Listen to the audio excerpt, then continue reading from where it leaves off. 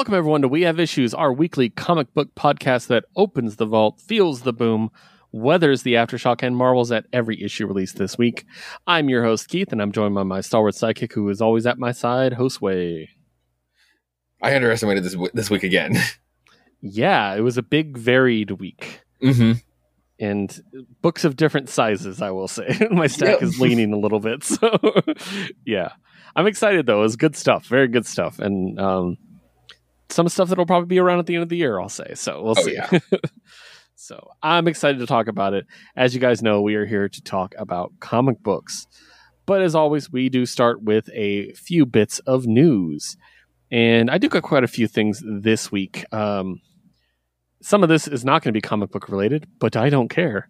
Suck it. I'm going to start with the most not comic book related ever. But I'm very excited to talk about it, because me and Josue get to geek out a little bit. Oh, yes. Community, we're finally getting the movie. So it's finally happening. It's finally happening. We are both really big fans of Community, and we finally did get an announcement that coming to Peacock, they are getting the movie. They said with the original cast, but we don't know who all will be back. I mean, we do know Joel McHale, Danny Pudi, Alison Brie, Gillian Jacobs, Jim Rash, and Ken Jeong are back. We know that much. That's the one. I hadn't seen Jim Rash be tagged, but I mean, I can only assume how could you have a Community movie without the Dean. Yeah. But Joel McHale also, when he tweeted it out, he also did tag Donald. I did see that. I don't know if that was to make people bother him, which is what I would do. Yeah, but that's really cool. I'm very excited. I think it's going to be really great. So now you said you saw Joel McHale's Twitter post tagging it, right? Mm-hmm. So you might have noticed that he didn't tag Gillian Jacobs. He accidentally tagged Gillian Anderson from X-Files fame. Amazing actress. Yeah. And she replied, "Gillian Jacobs who? I'm in, Joel McHale." That's awesome. How great would that be if just on a stupid typo they find a place for her in fucking Community? Dan Harmon finds a spot to put Gillian Anderson in. I would absolutely love that. So, and it's like the perfect meta show that's like how that he would find a spot for her. Yep, exactly. Like, I'm excited for Patrick Brewster to come back. Oh, she was amazing. She was amazing as like one of the newcomers after like so many people had left the show, and there was obviously holes that were being filled, like that were missing. It was hard to fill in. She was amazing. Like she was really good. That line in the last episode, she's like, "Well, as a humble newcomer who came in here and nailed it," I was like, "No kidding, right?" Like 100%. Yeah. So, the next thing I wanted to talk about is a little bit of Power Ranger news, actually. So the big showdown, Mighty Morphin Power Rangers 100, came out. And we had the big showdown with the Death Ranger. And in the process, a couple things happened. So first of all, the Death Ranger revealed the full might, I'm going to quote this, the full might of the Omega Ranger's angelic Megazord. Nice. Megazord here. So I'm going to send you a link. There's a shot. It's the Ultra Gold Omegazord is what it's called, I believe. And it's pretty dope looking. But that was during the big fight and everything. So this finally wrapped up the Death Ranger's story, which led to a very interesting story that I think is really cool. As part of it, Jason, the original Red Ranger, lost his connection to the grid forever. Oh. Yeah, he had to give up his connection to the Morphin grid as part of the sacrifice. So, which, I mean, it is what it is. And I know I've heard not great things about Austin St. John. Yeah. So, I mean, it's not that big of a sacrifice in that, but it is interesting that had to happen. And yeah, it's just very interesting. A lot going on there. So this would be a really good time to jump on the Rangers because they're wrapping up the story. That was 100. Now they're going to move on to new things. So I saw the connecting variants for 101 to 105, and the Rangers that are being included look so fucking sick. I kind of want to jump at least for that run if I could find the connecting variants, because God damn it. They also released a tease, or at least like the variants to 101, and there's this dope David Mack Pink Ranger one, but it's a 1 in 50 incentive cover. So you can imagine the price on that one, but it looks so good. Brutal, man. Yeah. So I can imagine like he'll be doing one for each Ranger for each cover. Yeah. And to have that collection, the David Mack Power Rangers collection. Oh, come on. Yeah. Yeah, that'd be great. I have some other news here before we move on to the big stuff. It's a little bit of sad news. Carlos Pacheco, legendary comic book artist, has announced recently that he had to step away from comics for a while because he was diagnosed with ALS, also known as Lou Gehrig's disease. It's a horrifically painful thing. Unfortunately, it has progressed to the point that he might not be coming back. So yeah, it is what he says. Originally this tweet was in Spanish, but it was translated. It said, well, it cannot be. The final diagnostic has made it clear. ALS, it is what it is, and it's what it needs to be. It needs to be dealt with. It's true that it's unexpected turn of events in my life. Blah, blah, blah. I'm just going to the good stuff.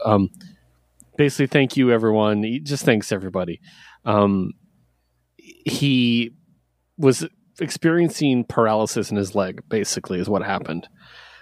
So he said in April when he originally had the diagnosis that he'll be back, but it does look like he has basically confirmed he's done and he's not going to basically be able to come back to comics as it is, which sucks because he is incredible. And just a legend. So give him love, guys, on Twitter. He's a really, really great dude. His final work he posted on Twitter, and I'm going to be talking about it later tonight, so we'll talk about it a bit. Ooh, okay. That is it for the indie stuff, except for Sam and Twitch from Spawn have been given new action figures from McFarlane Toys. It's kind of cool. I used to like Sam and Twitch, but I don't know. I'm just over Spawn, but I just thought I'd mention it. So next up, let's go to DC first. Okay. There's this new series, and I had a thought reading Batman comics this week where I was like, if Joker's such a character that just sells books naturally, why are there so many ads for his books? Don't they just sell without being advertised? But whatever.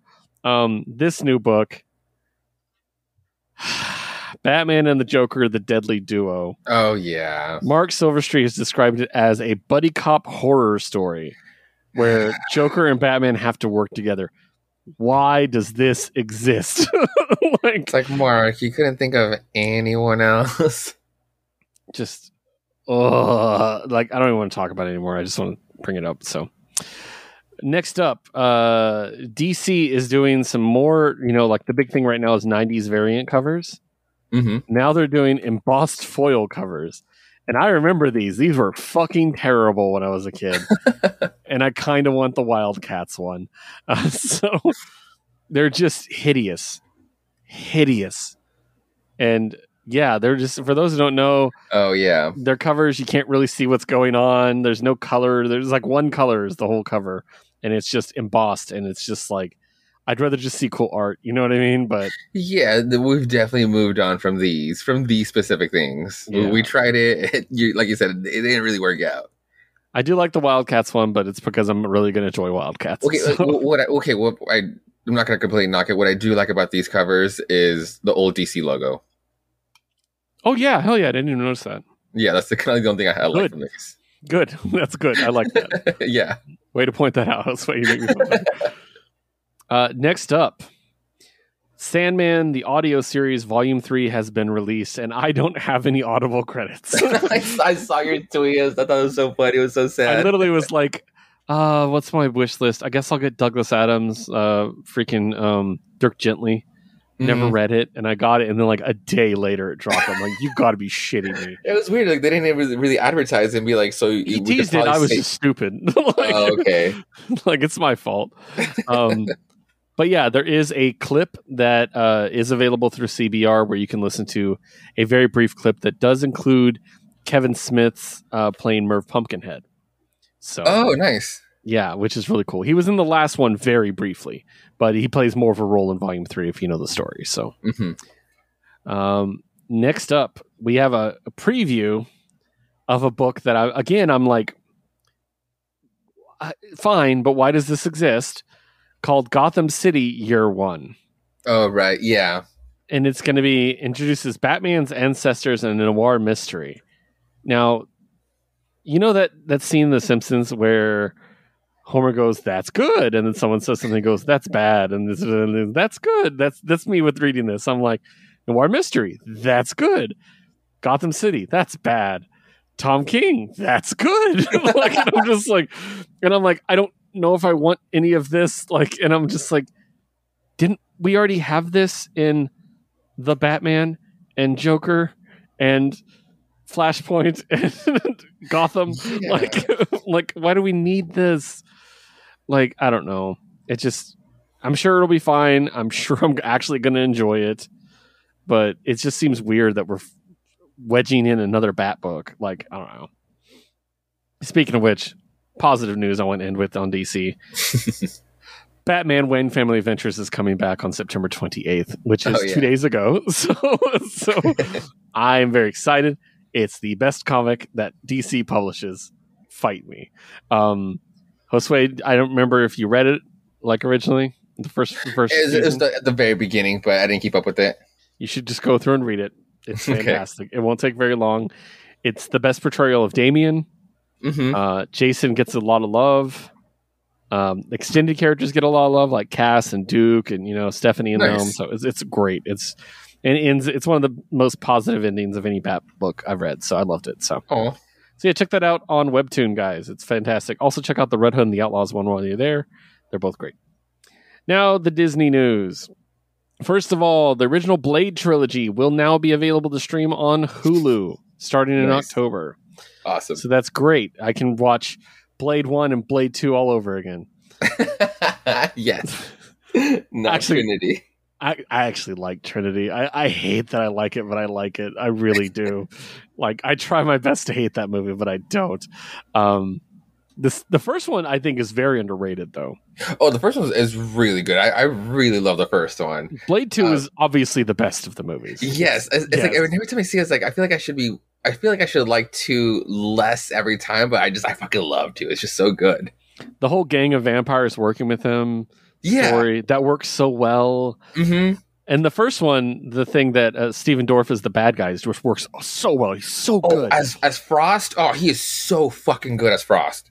Yeah, like he set a bar for villain portrayal in superhero movies for a while. Yes, honestly, to just like he's obviously not intimidatingly looking, but like his whole persona, his whole like just aura is just like you do not want to fuck with him. Like it's just like it's a good portrayal. Yeah, he goes for it too. He doesn't leave nothing on the table. Like I love that. So yeah, if you want to rewatch them, they're going to be on Hulu starting next month in basically 2 hours for us. So that's cool. Next up, oh man, okay. So remember how we're getting the Gargoyles comic that's coming? Yeah, and we were looking at variant covers. There's another amazing variant cover I have to show you. This is it's an homage to the old Justice League International cover. Oh yeah, but with the gargoyles, you can look down. You can scroll down a little bit, and you can see them side by side. Comparing them, yeah. I really like it. I'm like, damn it! Like, so good. Such a good I like cover. it. So, I'm really excited about that, and that's by George Combadais, who I'll be talking about later today. So, yeah. Next, after that, We know that Miles is ending, and we're going to talk about a little bit later what's happening in Miles Morales' book. But it's going to relaunch in December, and with the new creative team. I think we talked about it before, but they are going to have a new creative team. So Saladin Ahmed ends his incredibly long run, an amazing run, and it's going to be passed on to Cody Ziegler and Federico Vicentini. And we do know now that it appears he will be going back to his original costume. It's classic costume, right? With the cover, yeah, it was noticeable. I was wondering how, or if they're going to explain it. Yeah, but cool. And we have the first 5 covers. I just sent it to you. It includes 2 Peach Momoko covers. Oh, nice. And I kind of want them both. Oh, because of the 2 different suits. Yeah, I did see these. I do want those for the comparisons. But the cover A is so fucking good too. I know, they're all good. Like, I really like them. Even the little kitty one, I like that. Yeah, I've been seeing solicitations of all these like kitty covers, and there's one coming up. Oh no, sorry, no, I was thinking about this Peach Momoko doing a thing one, and the way she draws his draw is just incredible. That's great. Awesome. So yeah, they'll be curious. I might jump on at that point. Ooh, cool. When they reboot Miles, because I mean it's a 1. It's a good time to start. And like I said, what I read into it, it's he'll be being mentored by Misty Knight. Oh, that's pretty cool. Will be the mentor of the book. I like that. That's a good idea. Although, does Miles need a mentor at this point? At this point, probably not. But this is a whole new figure that's like I can't imagine what he could learn from her. Yeah, it's also going to be curious to see what happens when we leave End of the Spider-Verse. I think we're going to change the status quo of the Spider-Man world, and that might change things for Miles too. So we'll see. Yeah. And the final bit of news is we do know after Judgment Day, presuming we make it through Judgment Day, we do have a couple crossovers coming up, including Dark Web, but also Sins of Sinister. And I saw Josue tweet a little bit about this. Yes. This is going to be next year. And I thought it was just going to be like, okay, Sinister is a bad guy. Okay, cool. But no. Sins of Sinister appears to be, quote, an entire universe cursed by Mr. Sinister, while showing off new takes on familiar characters. So, this is going to be basically Age of Apocalypse, but it's Sinister instead. It really looked that way. Like, I mean, like all those, like the left side of that teaser was like a mesh of characters, and then everybody's been going crazy over like that quote unquote Nightcrawler one. Nocturne. I'm pretty sure that is Nocturne, actually. Oh, cool. Is alternate reality daughter, but maybe a different version of her, because the original version's in a different universe. Okay. And in case we're kind of talking about that a bit, but yeah, I think that's her, to be honest, and I really like her. But yeah, like the primal looking beast in the picture. Yes. Yeah, there's a lot going on here. And over on the right side, is that Rasputin finally coming back?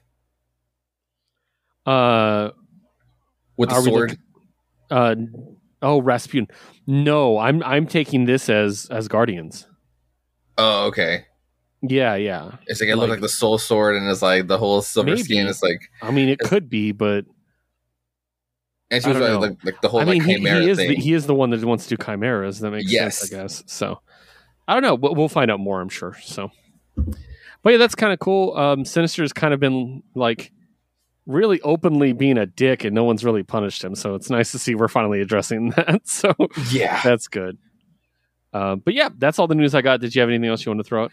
I thought you were going to pair them up together. That Blade lost its director due to like scheduling conflicts. And the showrunner for X-Men 97 is in talks to take over.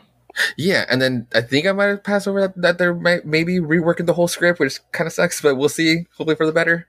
Oh, and also Armor Wars is going to be a movie. Yes. Not a series. So that's a good idea. And then I wanted to mention this. I don't have an official source for this. It's just what I've been told. I did look it up, and I did see a couple people talking about it.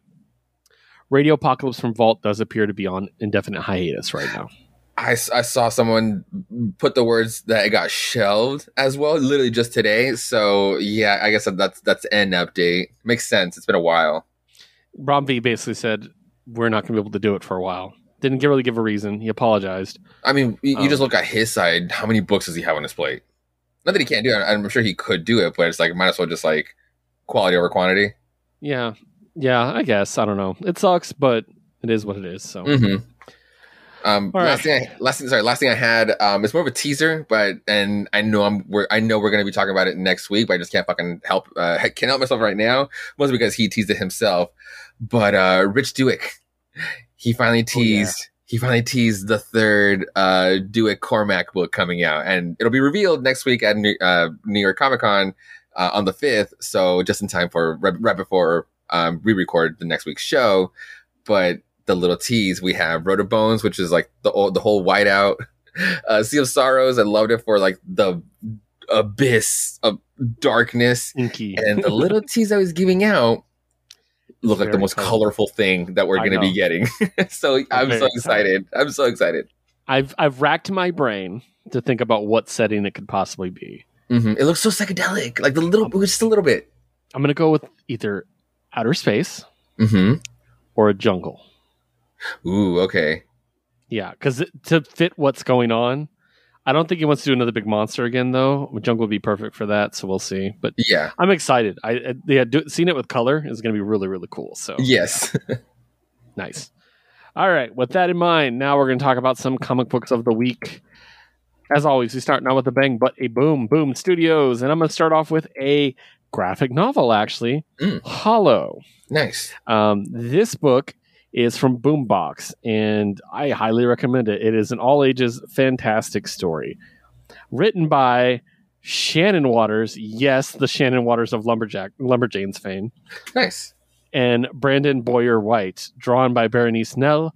Colored by Caitlin Musto, Kieran Quigley, Gonzalo Lopez, and lettered by Jim Campbell. This is a really fun story about a young girl who moves to the town where Sleepy Hollow happened, and finds out that the whole town is obsessed with Sleepy Hollow, and her last name is Crane. And they're like, "Oh, a crane, huh?" And like, she meets a girl who's very pretty, and is descended from the girl in the story, and obviously there's like a tie there. And she immediately falls for her, of course. So I should mention also amazing LGBT representation. So here's the main character. Oh. And then that's the girl. Nice.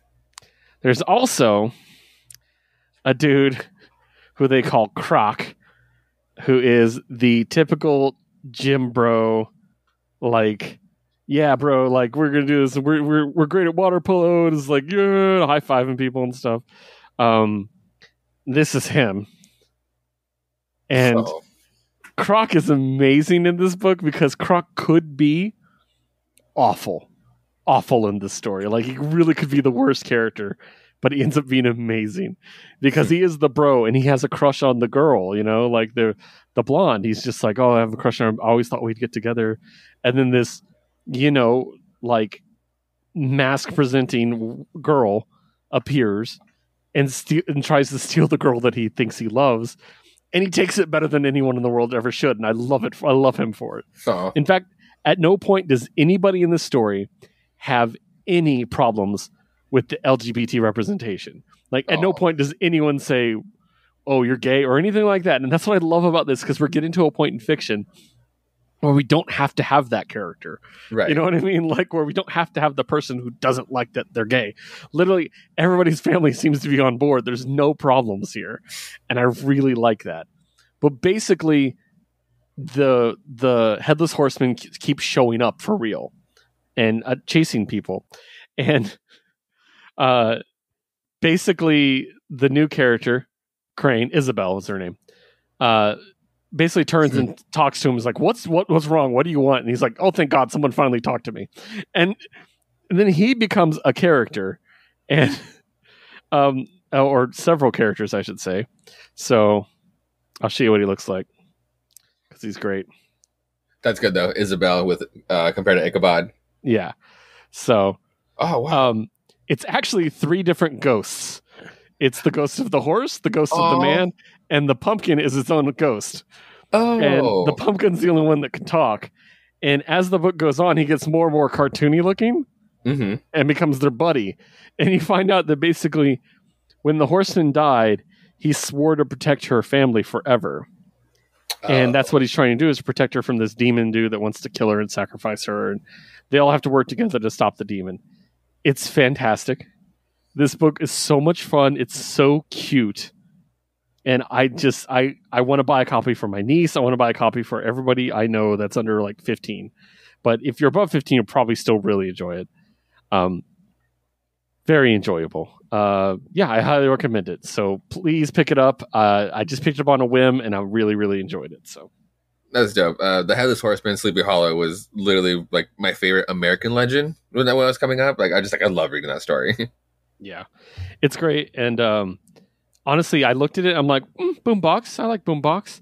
And then I was like, ooh, Lumberjanes. Mm-hmm. That was enough to make me like, I'll give it a shot. You know what I mean? Nice. So that was really cool. Next up, Briar number 1. Yes. Let's fucking go. Me and Josue both picked up the Stephanie Hans FOC reveal variant cover because it's beautiful.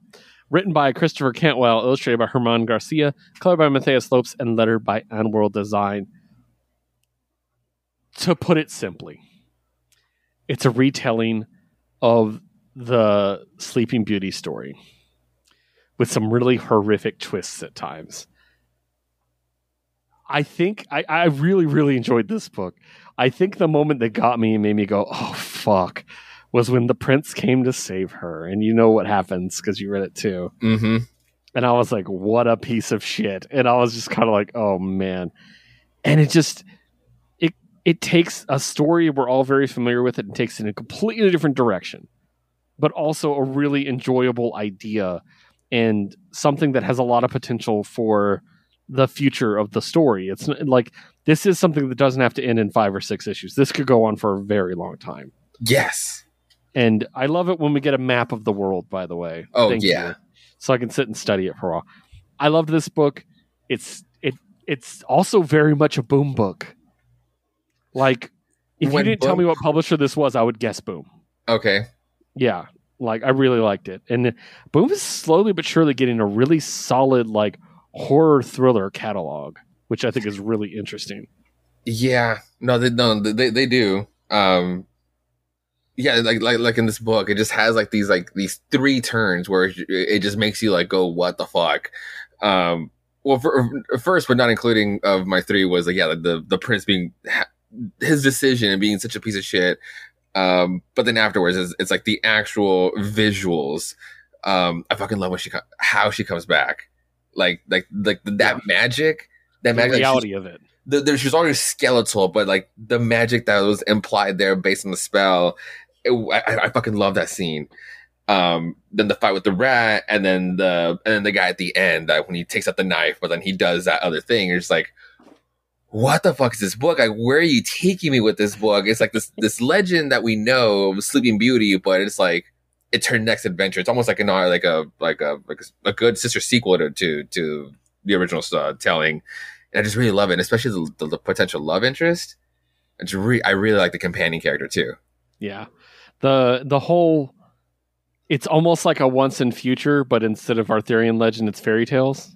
Yeah, if it keeps exploring, yeah. Yeah, I really like that. It's so good. So, all right, next up, Grimm number 5. What cover did you get? Well, I got cover A, but there's also like 4 came out when I was at Afterwards, so I didn't get to show you my number 4. It's her, that's her with him with all the records. Yeah, that's awesome. I got this one. Nice, that was cool. Featuring the artist of oh my god, my mind just went blank. Mini Deaths of Layla Starr. Yes. So yeah, I love the art. It's so good. I had to get it. So, written by Stephanie Phillips, illustrated by Flaviano, colored by Rico Renzi, and lettered by Tom Napolitano. We did basically get confirmed something we were thinking was one of our theories of exactly what Jessica's identity is, in that she is the daughter of the Grim Reaper. And what that entails, and the sacrifice the Grim Reaper had to make to even have her. And it was just really interesting. And I really liked this issue. It was so good. And it really, Like, I love this issue, or I love this book. It's been really good, but I've been kind of wondering when it was going to point us a direction. You know what I mean? Mm-hmm. Oh, yeah. And now this is very much the compass of the book. Like, we know where we're going now. We know what the point of this is. We know what she needs to accomplish. Pretty much a lot of the secrets are gone, but per the last page, obviously there's more secrets to be unveiled. So I really liked it. This was a very good issue, I will say. Yeah. What did you think? Well, we're definitely not going to talk about the epilogue because that'll definitely come up later, and then we can just dish then. Because this issue really belongs to the Grim Reaper. The fucking dad was so fucking cool. This panel, the hell I can't have henshin.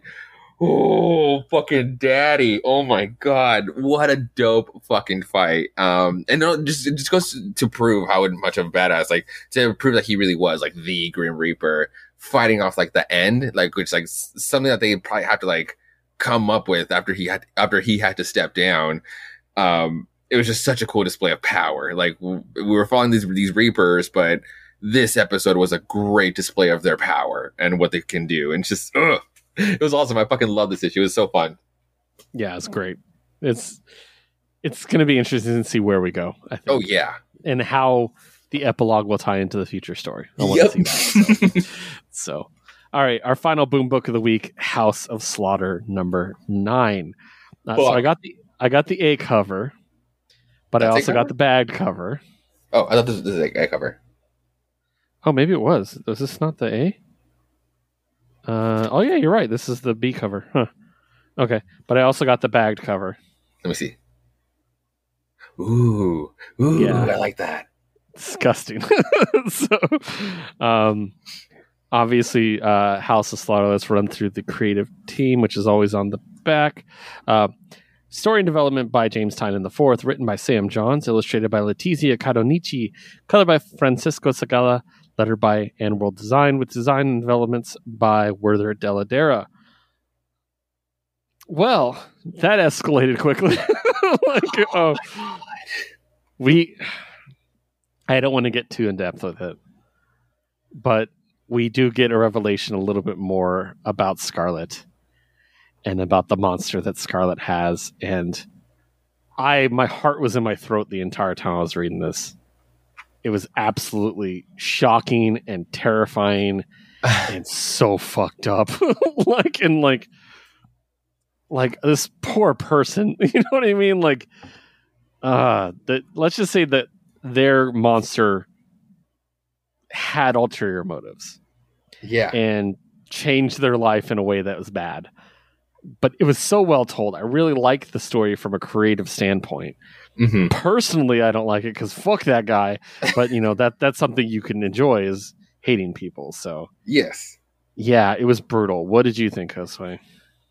I love this series. I love this franchise. I love that this we know the rules. We're following something that's killing the children. We know the rules. We know how stuff is played. But that doesn't mean those rules can't be bended in going the other way. So getting that reveal here in the spin-off book, which I fucking love Scarlet so much, that the fact that they can do it too, or the fact that they can just present it in this way where it could be accepted to just and then go off that way with their ulterior motives.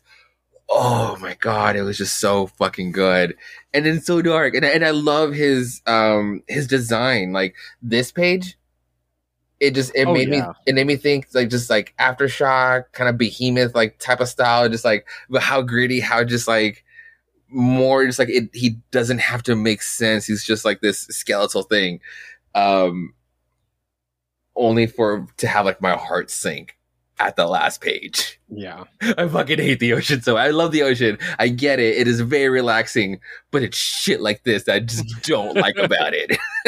Yeah, exactly. I had to go back and he's like, oh fuck yeah, you're right. We have been on the boat this whole time. We've just been monologuing this whole time. Yeah. I like that. It's so good. And if they keep to the first arc, I think the first arc was only 5 issues. Yeah, I think the next one should be the finale coming out. So it should be the finale next, which is. And then what, you think it'll be Azure? Will be the third volume? Going to Blue Masks?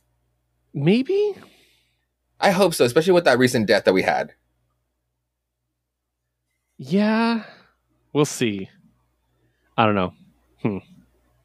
I'm curious. It's been really good, though. I'm enjoying the ride. So, all right. Next up, let's talk about Aftershock Comics. We have one book, and it's the triumphant return of the gigantic, oversized Aftershock one-shots. Yes. Which we are very fond of, by the way. Hell is a Squared Circle. Written by Christopher Condon. Art by Francesco Biagini. Color by Mark Englert and letter by Dave Sharp. Josue got the A cover by Jacob Phillips. Yes. Is that the same Phillips as does that Texas Blood? Actually, yes. Since it's Chris Condon. Yeah. And I got the incentive cover by Francesco Francavilla. I'll give you another shot to look at it. Yeah, that's really good. This is very like pulp horror looking. I really like that. So obviously you can tell by the name of it, this is something that appeals to my other great love, which is pro wrestling. And it's a really, no, sad's not the word, tragic. Yeah. It's a tragic tale of a man who loves wrestling more than anything and just makes the worst choices over and over, and how things haunt him. It definitely has like that haunting feel of a lot of stories of, you know, the thing that you thought you put in your past is chasing you. You know, it's coming back, and it's so good. It's so fucking good. I really enjoyed this. It might be my favorite Aftershock big one shot. Oh yeah, I can see that. Part of that's because the wrestling, obviously, but the art's really good. The story is, I mean, it is what it is. It's not too complicated. You know what I mean? Like, right. And I really like that. There's a really disgusting reveal on the last page that's just done very well. Like, oh, I love this book. Yeah, I love wrestling, and thinking that we have this and do a powerbomb at the same time in the comic book industry just makes my heart warm. So, what did you think, Josue? Yeah, it was so fucking tragic. I love this story so much. It's just, I love it. It's like the part A and part B, where it's like, and then part B where it's just like, oh, cool. Please stop. Please end it here. I know it's gonna end horribly. There's gonna be another twist and turn. Please let it stop. Everything is fine now. Everything is okay now. I'll have to be 20 pages of him winning titles and making money and then retiring. Like, we know that's not gonna happen. But yeah, no, like when like the first twist happens after like the first big oops, that phone call that comes in, like like that's the part where you're just like, it just kills you, but you just have to keep going. No, it's a great fucking book. I love this one shot a lot. And yeah, the reveal at the end, the unmasking at the end was just so sweet. It was so sweet. It was gruesome. It was fucked. Like, it gave me chills, but yeah. Great stuff. I'm glad they're going back to these one shots. I want more. Yeah. Just in time for the spooky season too. Oh, totally. All right, next up we're going to talk about Abstract Studios, which means we're talking about Terry Moore, Parker Girls #2. Nice. So everything's done by Terry Moore. Don't really need to talk too much about the creative team. So for those who don't know, this is actually a continuation of Strangers in Paradise, which is funny because it's like, if you know how Strangers in Paradise start, to get to this point, it's like, how? If you never read all the way through it. And I'd completely forgotten how Strangers in Paradise kind of ends up being, and been like, oh, okay, that makes sense. Because originally, it's a love triangle. Mm-hmm. That's all it is. This is about a super spy organization. And yes, they are tied in the end, which is great. My review of the first issue, I was like, maybe this is unrelated. And then I remembered how that ended, because it's been years since I read Strangers in Paradise. So, it's really good. In the last issue, the dude that got fucked out of all of his money that he stole from his company, he basically wakes up naked, and let's just say he's appropriately punished for stealing money from his business. And you find out that his business actually hired the Parker Girls to get the money back. So it's just really interesting and really cool. And I love Terry Moore. I love their work. It's just been so much fun reading this, and now I really want to go read Strangers in Paradise because I have the entire digital collection. I want to go back and read it. But they also announced a box set Omnis of the two Omnis. Oh, nice! And they're paperback, so they're soft cover, so they won't be too expensive. It's a combination of 2,136 pages. Fuck yeah. And I was like, I really badly want that. So I might be buying that sometime soon. But yeah, really, really enjoying it. The return back to Terry Moore. Always love it. So next up, I'm going to talk about a publisher that I didn't know existed until Wednesday. And I want to thank Aaron from Greg's Comics for suggesting this for me. This book is called Egged, and it's by CEX, Comics Experience Publishing.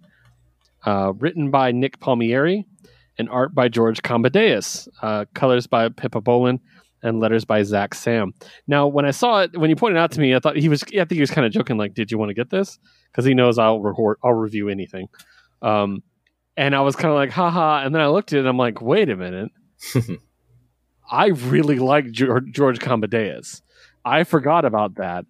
And I was like, do I want to get this? And then I sat down and looked at it and I was like, you know what? Just to support him. Yes. You might know him as the one who did, he's doing some of the gargoyle work. Mm-hmm. Oh my gosh, my mind just went blank. He did a major book that I absolutely love. Now I have to Google it. I'm gonna go crazy. Anyways, it's really, really good. While I look it up, I will tell you. But this book it's a one shot and it's pretty funny actually. I really enjoyed it. It's about it's a commentary on stuff, is what I'll say. So we have a young couple, and they have like an argument, but it's like a fun argument. It's not like meant to be too serious. And they're just talking stuff out. And they have an egg, and one of them just kind of throws the egg. And it ends up hitting a guy's car. And the guy freaks the fuck out. And basically you find out that he is a conspiracy theorist. George Cambadeas, by the way, did Buckhead. That's what it was from. Oh, okay. I remember that. I really liked that. I was like, there's a book I really liked. Anyways, so yeah. So they throw this egg and it hits his car. Yeah, he's a conspiracy theorist that believes there's a group out there called the Eggers. And these Egger bitches. And he's on this fucking conspiracy site where all these other bros are cheering each other on, being like, conspiracy, let's dox them. And you got their license plate, and he's like, here's their license plate number. And they look up where they live and everything like that. Well, basically what he doesn't know is that the girl in the couple is a hacker mm-hmm. and basically breaks into his place, gets rid of all the video and evidence he has of it. And she basically tells him, yeah, we're here. We're out here egging shit. And she's just basically feeding into his conspiracy theory. She's like, I'll come back for you if you ever, blah, blah, blah, blah, blah. Like, it's just really great. And it's got a little tease at the end of like, the future. Maybe there'll be a little bit the end question mark kind of thing, but it was fun. It was just a fun little like independent one shot. And I just love the idea of this conspiracy theories of like people egging everything. Like it's just very much like obviously comparison to everything else people think are ruining society. Yeah. And going on stupid sites like the recently departed Kiwi Farms, Rotten Hell, yep. And stuff like that. So fun stuff. Next up, let's talk about The Dark Horse. Josue, you did not pick up this book, but no. If I had to bet, I think you're going to pick it up in the end because this script is by Tim Seeley. Mm-hmm. This is The Roadie, by the way, number 1. Right. Script is by Tim Seeley. Art is by Fran Galan. Letters by El Torres and cover by Fran Galan as well. Okay. Here's the premise of this. This dude is the ultimate roadie. Mm-hmm. And in the 70s and 80s, he was the roadie everybody wanted. And you don't really know why. And so the concept is all these metal bands tapped into actual demonic energy when they played. And he had the natural ability to repel the demons and send them back to hell. Nice. So that's why he's there to send the demons back to hell as they play. Nice. Yes, and it features a bunch of demons. So they make a point like you could see this one, like that demon coming out while they're playing. And yeah, basically it's his thing. Well, this is years and years later, and he's watching like lesbian porn and this happens. Oh, shit. And this succubus comes out of the screen to talk to him. Yeah. And basically they talk about all the times he's like defeated demons and sent them back and stuff. And she's like, you need to go check on your daughter. So he has a daughter, presumably, I think, with that succubus, I'm thinking. Maybe? Yeah. So, and it cuts to Los Angeles, and it's like, this is our grade 6 through 12 music teacher, Miss Petrosky. And this is her. And she's just like, I came here and I thought I'd teach the children to appreciate Tchaikovsky and Brahms. She's like, but eventually I realized I was turning them all into something they weren't. Basically, like, I decided to meet my students where they lived. With the support of the department, I was able to venture out into new genres and find my true self in music in ways I never had in previous academic studies. She's like, you know me as Miss Petrosky, but my students know me as L.A. Hex. And this is her. So it's like L.A. Witch, like a real band. And called she's LA described Witch. as pagan rap. Oh, what? That's awesome. Yes. Hey boy, like what you see, you're going to worship the first, you got to appease me. When the devil's bitch wants to enslave you, ain't God going to come down and save you? I'm a witch, I'm the goat, carry the keys to my kingdom and my canvas tote. Nice. L.A. Hex. And like, see, that's presumably his daughter. And the funny thing is he makes a crack about, like, as long as it's not rap when they're talking to the metal dudes. Oh. So now he's got to deal with the fact his daughter's a rapper who is basically summoned demons with her demonic rap. That's so cool. It's just so many cool things at one. I'm like, this is very much a Josue book. Like, I was like, I did skim through it. I probably will have to jump on it. Plus, it's Tim Seeley, so it's also going to be a little bit funny. Mm-hmm. Like, so that's great. Yeah. All right, that brings us to opening the vault. And as always, Josue is going to tell us about Shadow Service. Even though I did purchase it, I'm still not caught up. So I need you to tell me what you thought about Shadow Service 15. A very quick one, because this is the conclusion to Volume 3. So this was written by Kevon Scott, art by Corin Howell, Trina Farrell on the colors, and Ann World on lettering.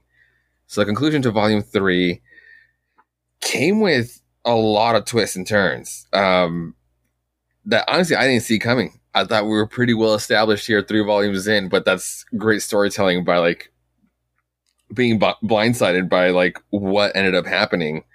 Gina accepts that Agent Huey, the Hugh, the lady who can turn herself into a fox, there was a betrayal at the end of the last issue, but it was all a ruse to kind of like get Gina in a safe spot. And they kind of explained to her, but even though she had just vowed to be like, oh, I'm never going to trust anyone again, especially her. But it's like they're telling her that she's cool anyway. But anyway, they're finally going to go rescue Hex, the leader of MI666, from, was it Miss Downing and this like flea demon. Hex shows his power by like what he can still do. He's basically like not crucified, but he's kind of hung up on this like floating pentagram. It's like this like light source. It's just a pentagram, and he's just like floating up there. But he shows his display of power where he can still command like one of the ghosts that one of the characters, and he can kind of send him back and forth as a messenger, and then he uses them as a way to be able to come off of that curse. And then we get to the end, and there's, like I said, there's another betrayal that happens, and I won't reveal who it is or what happens because it's kind of fucked up. I really hope this isn't the end of other characters, but yeah. So that's the end of this issue or this arc, like I said, and it's weird. So I'm not sure if the next volume will be called this, or if the book itself is going to change into, maybe we're leading to this like giant conclusion. But Shadow Service will return in State of the Union. So I'm not sure if that's a title or a subtitle for the next book. I bet it might just be the name of the arc. Yeah, that's sorry, like the subtitle for volume 4. Yeah, nice. Awesome. All right. Next up, we're going to talk about End After End from Vault. Yes. End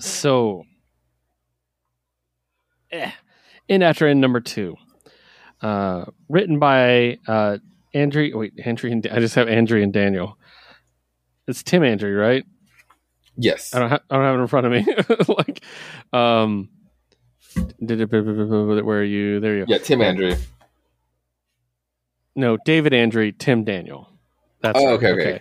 Yeah, sorry. Sunando C is the artist, Kurt Michael Russell as the colorist, and letter by Jim Campbell. So we get a little bit more information about this afterlife at world thing. Literally the end after the end. And we get introduced to a new character. And it's just so interesting. I really like where this is going. There's so many elements of like a traditional adventuring story, but obviously completely different because it's this weird afterlife with people from different eras and stuff. And there's this mysterious leader chick that they all look up to, and there's just so much going on. And I love the flashes to the reality, like to their past, to like help define who they are now. Mm-hmm. And I think it's really interesting. And I love that we're focused on this one character. I thought we were going to flash over to make each character the POV character for each issue. Right. But I think we're going to stick with him as he meets people, which I really dig. But yeah, it's really dope. I really enjoyed the book. I'm very curious to see where it's going to go. What did you think? Well, this will be like the first time I get to talk about this book. Again, afterwards. Oh yeah, you didn't talk about the first one, yeah. But it's really good. It is a great idea, like this like afterlife or this life after life, and what you can make out of it. Like it's not really said if you get a second chance out of it. It's just like this next part of it all. But I like that part where it's like it also depends on how you come in. It's like if you lived a long, fruitful life in this one, you're going to kind of have a bad time at that afterlife of being an old person and not being able to survive that one instantly. It's almost like a reversal. But yeah, like the fact that they have to survive. I like that fairy gnome character, or the flawed mentor. I like that he finally gave a shit to learn his name because it's been so long that he stuck around for so long that he gave a shit to learn his name. It's like, yeah, like he doesn't really care for many people because they don't survive. But yeah, it's an interesting take on this world so far. Like I'm without even knowing like where we're going or what the whole point on the Katha is or what her mission is. I'm just so intrigued by where we are right now. Yeah, it's been really interesting, and yeah, I want to see. I wish I knew how long it goes. Yes, like this is one of the few ones I wish I knew how long it's intended to go. But at the same time, I'm also I would like to be surprised. So yeah, good stuff. Next up, Heart Eyes #2. I love this book so much. Written by Dennis Hopeless. Art by Victor Ibanez, colored by Addison Duke, and letter by Simon Boland. This one, it subverted my expectations pretty well. I really liked, because in the first one, you have this girl, she shows up, and the whole thing is the family going to let her in? And that seems to be the conflict, right? Mm-hmm. And it's like, but this boy loves her. But no, that's not the conflict. I'm not going to tell you why. But that's not going to be the conflict. Their love is not going to be the conflict. But we find out so much more about her past, and it's so creepy, and it's so fascinating, and it's just so good. And the art is so disgusting in the best way, but at the same time, I fall in love with her every time I look at her. Oh, I know, she's so hot. She's so hot. And I'm like, not in a traditionally hot way. If you guys see it, I'm just like, yeah, 100%. Let's go. But it's just really interesting. And the whole book club scene's great. And just like, she's relatively naive, and it's just really well told. I really like this story. I think it's got real potential for Vault in the year. If we get another issue or two, mm-hmm. I think this could be my Vault book of the year. If it really performs the next issue or two. Really like it. What did you think? I fucking love this book so much. And it's like I fell in love with her when she described the bell jar as a horror story. And then she goes in depth with it, and it makes sense. And I want to reread the bell jar as a horror story now. With that in my mind, and just to read it in such a different aspect where it could work. But fuck yeah. And she's like, and then like a little bit later in the reveal, like, there's a whole book club is what I'm trying to get at for the listeners. And in the end, like the reveal of like how the dad is like possessed over. Oh, such a great shot. I love this book so much. And yeah, I'm excited. I'm curious on like what she's gonna do with all this. Like she has so much power here. Yeah. It's interesting, and just her naivete, you know what I mean? Like she's just like, it just makes it so much interesting. I love it. So awesome. And our final vault book is an exclusive. No, it's not exclusive. We're not the only ones. I know some people misuse exclusive, and I hate that. Non-exclusive, spoiler-free preview of upcoming Vault's double feature. This is going to be a 64-page issue that has 2 stories in it. And these are going to be, I believe, ongoing because they don't really end. I'm really hoping these aren't one shots because it kind of wouldn't make a lot of sense. But there's 2 stories involved. I'm going to speak as spoiler free as I can, but I should just tell you they are spooky stories. Man, the first one is so good, but it's really hard to talk spoiler free. So I'm trying to figure out how to do it. So okay, let's talk about the titles first. The first issue, or the first story, I should say, is called The Cemeterians. And this one is written by Daniel Kraus, with art by Manhaus, colors by Kurt Michael Russell, and letter by Jim Campbell. The second story is Denizen, which is written by David Andre and Tim Daniel, with art by Chris Sheehan, colors by Jason Wordie, and letter by Ann World. That's awesome. The first one is so creepy, and it's got this horror mystery with a lot of really fucked up, gruesome imagery. So if you're not into like some gruesome shit, this won't be a book for you, is what I'll tell you. Yeah. But I know Josue loves that shit, so this will be great for him. Again, spoiler free. I usually consider basically anything past the first 3 pages I don't talk about. It's just got a really big surprise, and there's a mystery here. And I think the mystery is the part that some people will miss just looking at it. They're thinking, it's going to be a horror story. No, it's got like almost an X-Files feel to it, with a mixed match team of people who have different foundations of where they're approaching things from. So it makes it really interesting. Highly recommend it. Really enjoy it. Can't wait to see what else we're going to get. The second one is...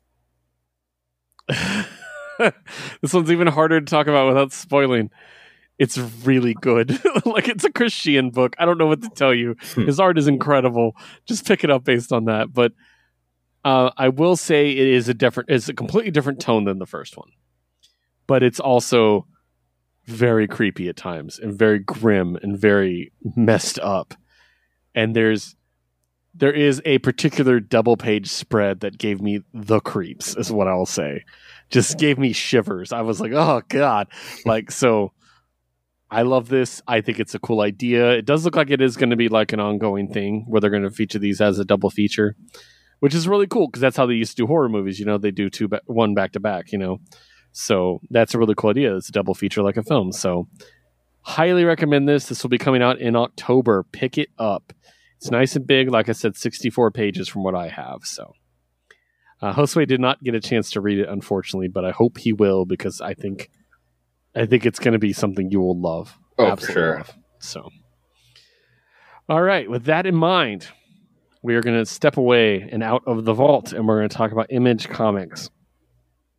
We have several books from Image this week, so we're going to alternate a little bit, and I will start with I Hate This Place / Fuck This Place, number 5. Created and written by Kyle Starks. Created and drawn, by Artyom Topilin. Color by Lee Luffridge and letter by Pat Brosseau. This is the end of the first arc. And it's about this lesbian couple coming to grips with the fact of where they live and how it's cursed, and this guy trying to get the money, and everything comes to a head here. Now, you might have heard me say the first arc. Yes, it does look like this book is going to continue. Nice. We're going to be back early next year for 5 more issues where they're going to deal into the history of the ranch and everything like that. It's really good. It wrapped up really well. and it did end up where they did the thing where they said the name of the book. So they said, I hate this place. So love that. I always think of Cosmonaut Marcus, who said the name of the movie. Like, I always think of that. So yeah, really, really enjoyed this. It was a fun little diversion of a book. Like, and we're getting another volume, so I'm very curious to see what that's going to look like. And the history of the ranch and everything. And it's just, loved it. So good stuff. Next up, Josue, talk to me about Stillwater 15.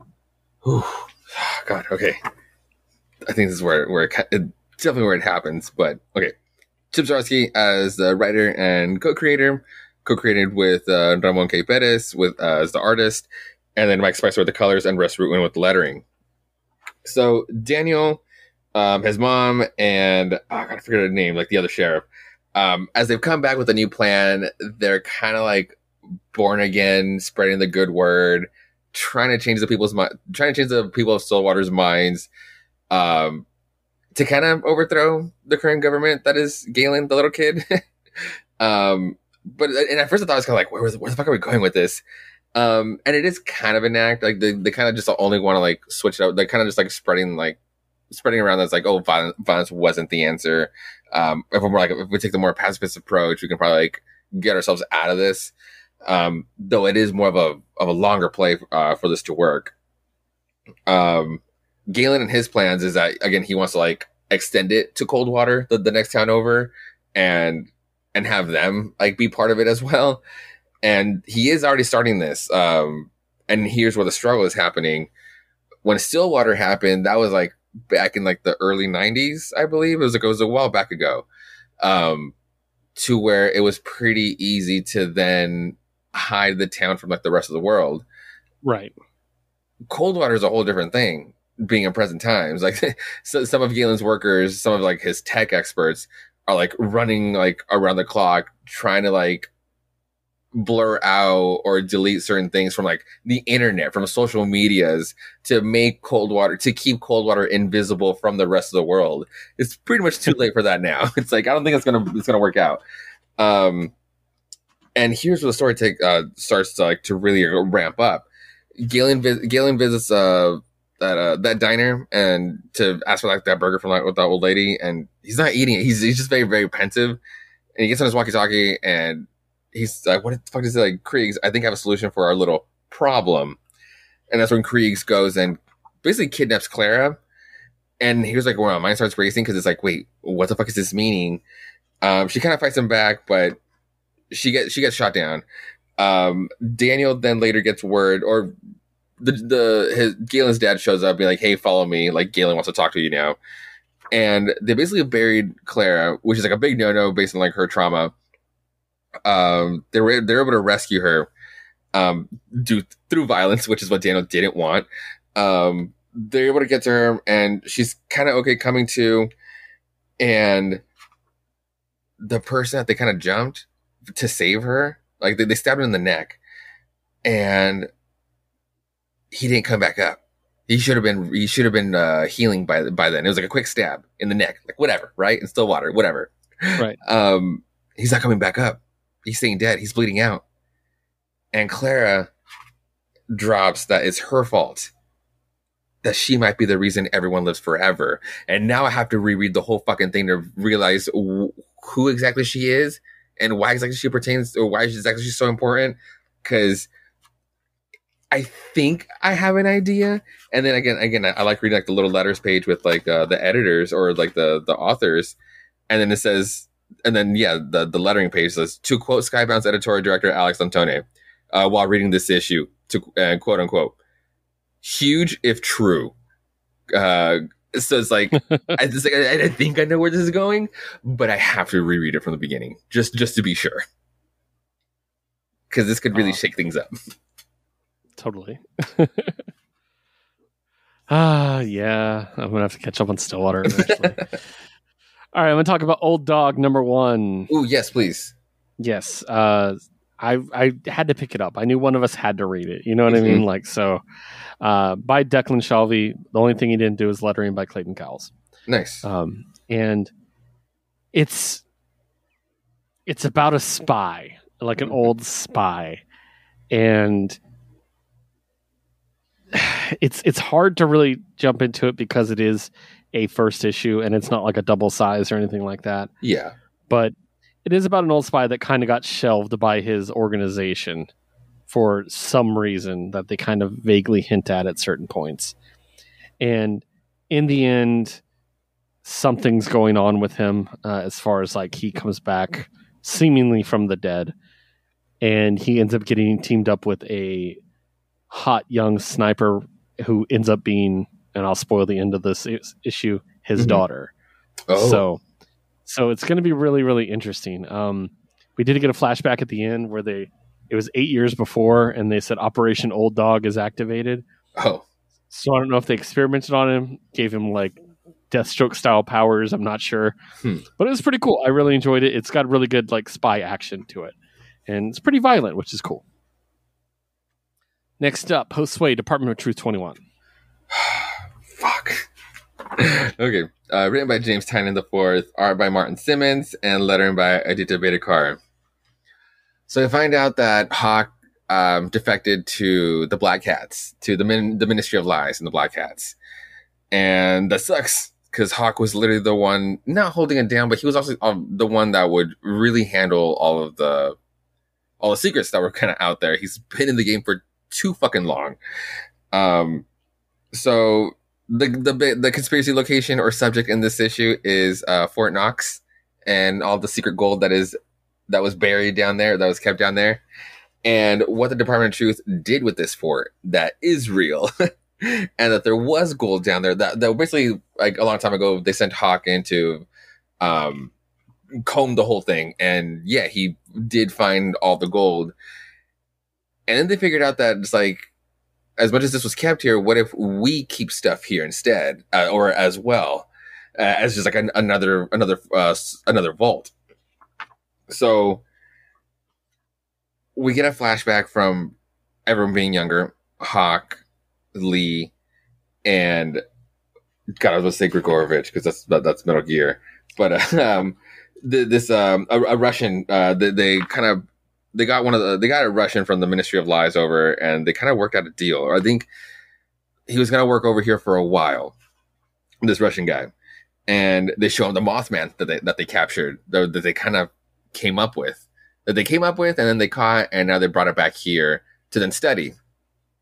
And what we kind of find out is that, again, like, there's a whole, the way the rules are played here is like it's a source of belief that spreads these conspiracies.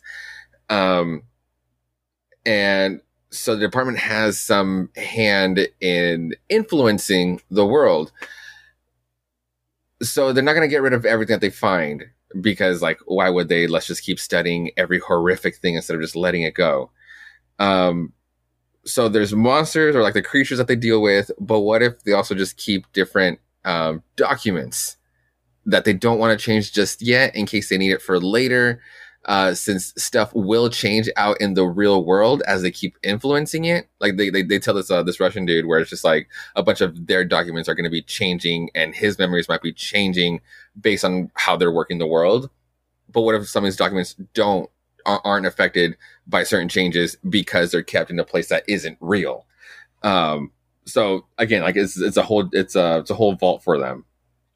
And as they're going back down there, or Cole and his partner in present time, they go down there to kind of retrieve some stuff or find out what's left from down there. It's all empty. It's all been cleaned out, and they find this tape, and it is that Russian guy, basically leaving a last message to Lee, being like, yo, ever since you brought me here, ever since you ruined me, I've worked out my life to work out my way to for sure to ruin you. I told the Ministry of Lies everything. They have everything to bring you down, and what they're going to do fucking terrifies me. And my only regret is that I won't see you go down. This guy just fucking hated Lee Harvey Oswald. So that sucks, because we do know that Hawk, again, defected and then went to go visit Cole's husband, and then planted seeds that maybe Cole works in a not very honest place. And god damn it, this is all gonna go to shit. And this is a book that fucking gets under my skin, and I love Department of Truth. So again, another fantastic issue. Nice. That brings me to another number one, flawed number one. This one comes to us from Chuck Brown, art by Prinzi and letter by Becca Carey.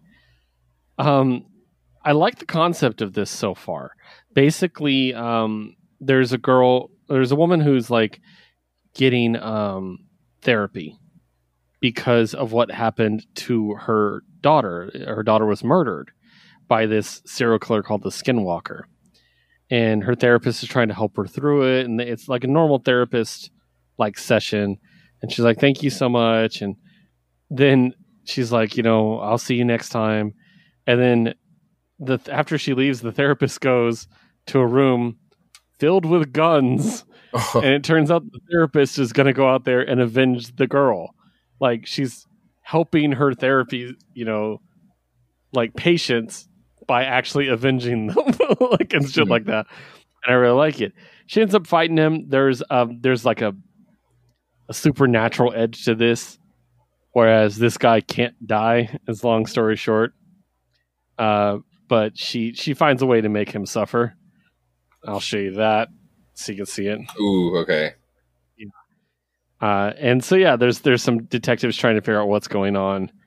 And yeah, it's just really interesting. I like the character designs a lot. I think they're really cool. Each character is pretty unique.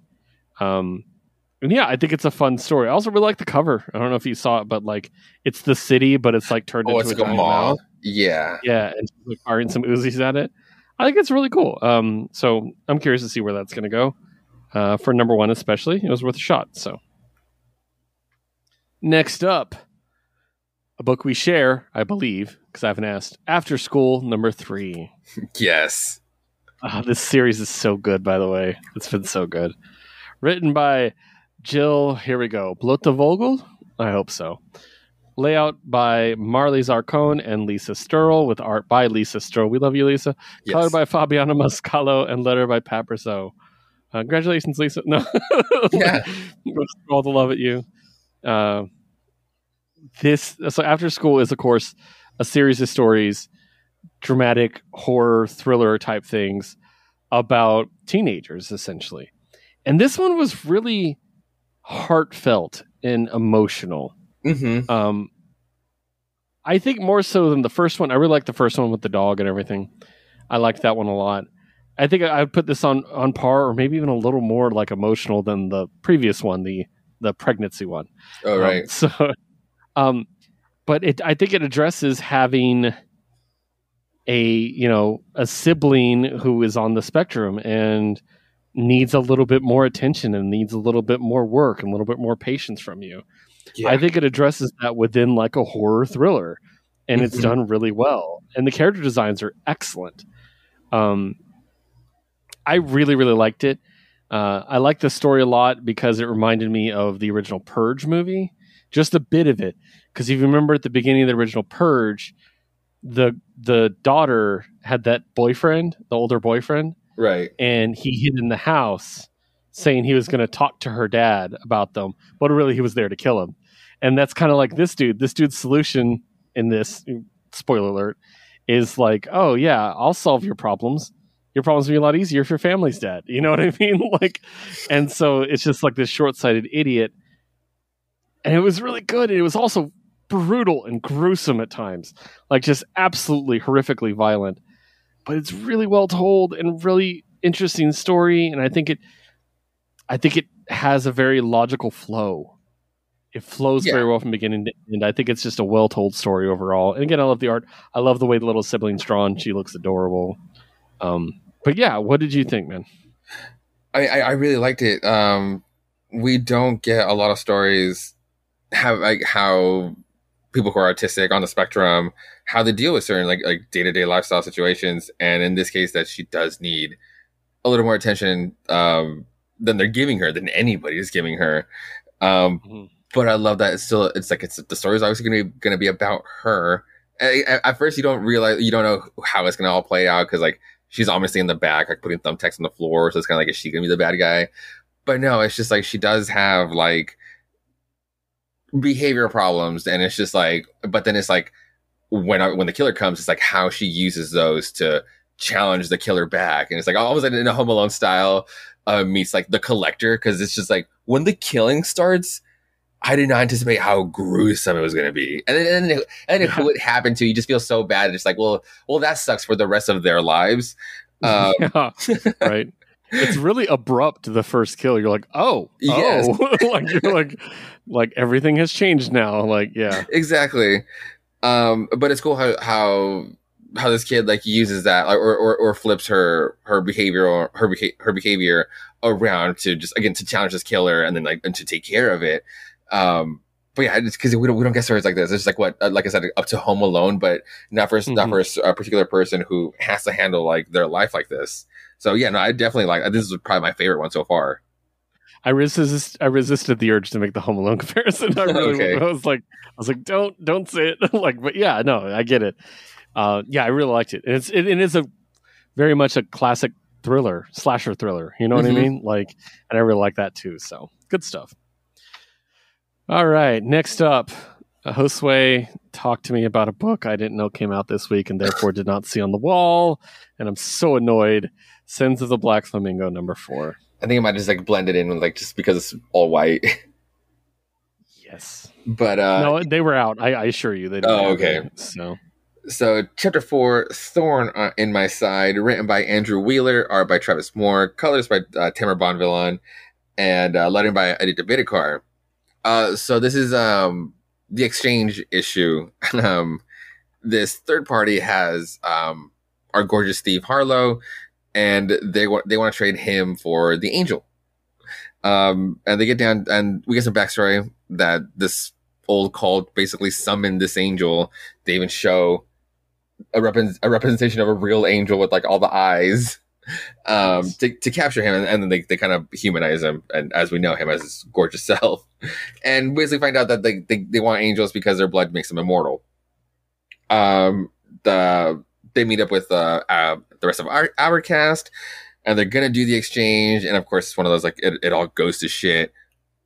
A third party shows up to just like really shake things up, and it does not go well. I'm gonna omit all the spoilers because the next one is to be concluded, and you will have to find this one and the last one. So mark your calendars because I actually do have a date for you. So issue 5 on sale October 26th. Nice. All right, and our final Image book. Fuck. 8 Billion Genies, #5. Written by Charles Soule, art, colors, design, cover A by Ryan Brown, letters by Chris Crank and Ryan Brown. This one starts with a flashback. Yes. And I really love the Genie population 1. Because it's the bartender. Mm-hmm. Yeah, so which I thought was great. I really enjoyed this. It basically, so the guy we met that's running the big safe area, essentially we just get a flashback of who he is. And it's not a very comforting flashback, is what I'll say. I'm kind of worried about this dude. And yeah, it's really cool. We get a lot of information about what's going to be happening. Oh God. Okay. So this is terrifying to me. Yes. So basically we have a full page spread of this guy with a whole bunch of genies. After he used his. And they all look like him. So my thought, this is just a theory. What if, because it sounds like he's using other people's wishes. He's getting them to wish things. Mm-hmm. What if he wished that everyone who died without making their wish, he got their genie? Oof. What if someone wished that for him? Oh, for him. Yeah, because he made his wish for sure. Yeah, exactly. So would that break the rules maybe? I don't know, because the genies are kind of like, there's things they just don't like. You know what I mean? And we actually deal with that in this issue where they're just like dealing with a wish that they had to word perfectly. And they had like speaking for hours to do so. Also, the little baby genie is amazing. Oh, that was probably the cutest moment in comics all year, where he's just like, "Pop, hey!" Like, so yeah, obviously we know that she's able to give birth. Look at this fucking cute thing. I know, those God big eyes. It's like, hello, I'm a genie. But yeah, we discover that the Earth basically has been scoured clean except for these safe zones. And this dude that we meet has used his wish to reset the Earth back to the way it was prior to basically everything happening, but also bringing back all of nature and getting rid of all the human settlement stuff, like basically resetting the environment. And as he does, it becomes safe to go outside again, so everybody starts leaving the bar. And we see all the emotional goodbyes. The band leaves together. I like the bit where they're just like, we're probably the best band on earth right now. Like, I was like, yeah, that's true. By default, yeah, definitely. But in the end, everybody leaves except the bartender. I also really liked the part where they were asking the genies what happened to all the different musicians. Oh, I know. It was a fun game, but it slowly just started becoming sad. Because it was like everybody, like so many people died during the scouring, and the genie's like, scoured. I love that. Like Jeff Tane Watts, he's still out there in a place called Fun City. Yeah. I really enjoyed it. I thought this was fun. And the title of the next one, the 8 years, the first 8 years, is terrifying to me. Yeah, I mean, it was just going to keep evolving. What did you think, sir? I really like this issue where, like, this issue felt like a finale to me. Where, like, kind of like everything has kind of come up to here. And obviously we get the reset. Everybody kind of goes off on their own to where we come back to this book 8 years later. It could just be a whole, like, not necessarily a whole different story. We could probably see some of these familiar faces, but like so many rules have been bended and broken and made up that we can literally just start wherever, anywhere after here. Like, it's like, this I joke around. This was probably one of the scariest books I've been reading all year, just because it is. So yeah, it's just like I just feel like this issue just felt like such a finale for like this chapter, for this first part of the chapter, to understand how these genies work. And now time is just only going to be getting longer in between periods here, where again we can just start telling whatever they want to, whatever Charles wants to tell after here. Yeah, it's really interesting, and again, it's scary because it's just humanity. You know, it's just like, yeah, we believe we're capable of this because we are, unfortunately. So yeah. All right, that's the end of Image. Let's talk about DC. Jump in with Deathstroke Inc. number 13. This is chapter 4 of year 1. Basically, I'm not going to jump too deeply into the actual plot of it because it's like, again, chapter 4 of the plot. So we don't really talk about too much the center of the arcs. Written by Ed Brisson, art by Dexter Soy, color by Veronica Gandini, letter by Steve Wands. Basically, it's this flashback where he was defeated by Green Arrow while trying to assassinate somebody. Green Arrow doesn't know that he heals, so he heals up from dead, basically on a mortuary slab. Comes out, takes up his mission again, finds out over the phone that his wife is pregnant, presumably with Rose, and then goes out to fight and kill the guy again. So we're setting up kind of like we're getting to the end of this. I believe, if I read correctly, Deathstroke Inc. is ending. Oh, okay. Yeah, so I'm kind of curious to see how long it'll go, and I bet it wraps up with year 1. I bet that's going to be the last arc, so curious to see what we're going to do there. Next up, Josue, talk to me about The Nice House on the Lake 10. The Return. The Return, this one definitely came back. I was not expecting it. The Nice House on the Lake, another book written by James Tynion IV. Art and covers by Alvaro Martinez Bueno, Jordi Biller on the colors, and Ann World with the lettering. Oh man, I feel like I had 2 books regarding this. So the writer, where is she? Yeah, the writer, Nora. She was put on timeout by Walter, but now Walter is kind of like, okay, I'll let you in on the secret. Basically, kind of starts explaining all the alien tech. On that other room, and yeah, like Walter basically has control. I don't say control over everybody, but a certain extent of control. how everybody has like these like weird symbols like for each person, and that's basically like the controls for them, where he can like make them immortal, like make them stop aging. And she starts asking like, wait, so how much can we poke around here? And he's like, yeah, you can basically make them like super fat or like make their hair super long. And it's kind of like Nora basically picks up on like, it's like, Walter, how far can it go? And it's like pretty fucking far. And then she freaks out and it's like, you're trying to fucking bribe me, like you're trying to buy me in so I can keep helping you with this. And it's like, but it's like, why do you even need all this? And it's like, I don't, like, it wasn't my idea. So like, this shit's getting bigger than like just Walter and like him just an alien. Unbeknownst to them, where is she? Ryan was hearing the whole time. She snuck in there as well. And she overhears that basically she was the anomaly. When Walter found out that, the other artist couldn't make it, she was basically like the instant substitute, but it's kind of what's been kind of like messing up this whole thing inadvertently. So that's what's going on that side. On the outside, everybody's playtesting their immortality because like they figured that shit on the last issue, and they basically just like keep shooting each other.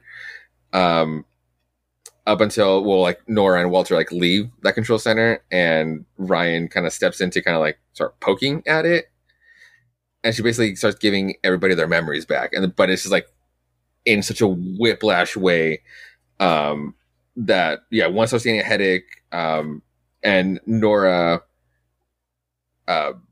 remembers something that basically Walter like made her forget to help him out already.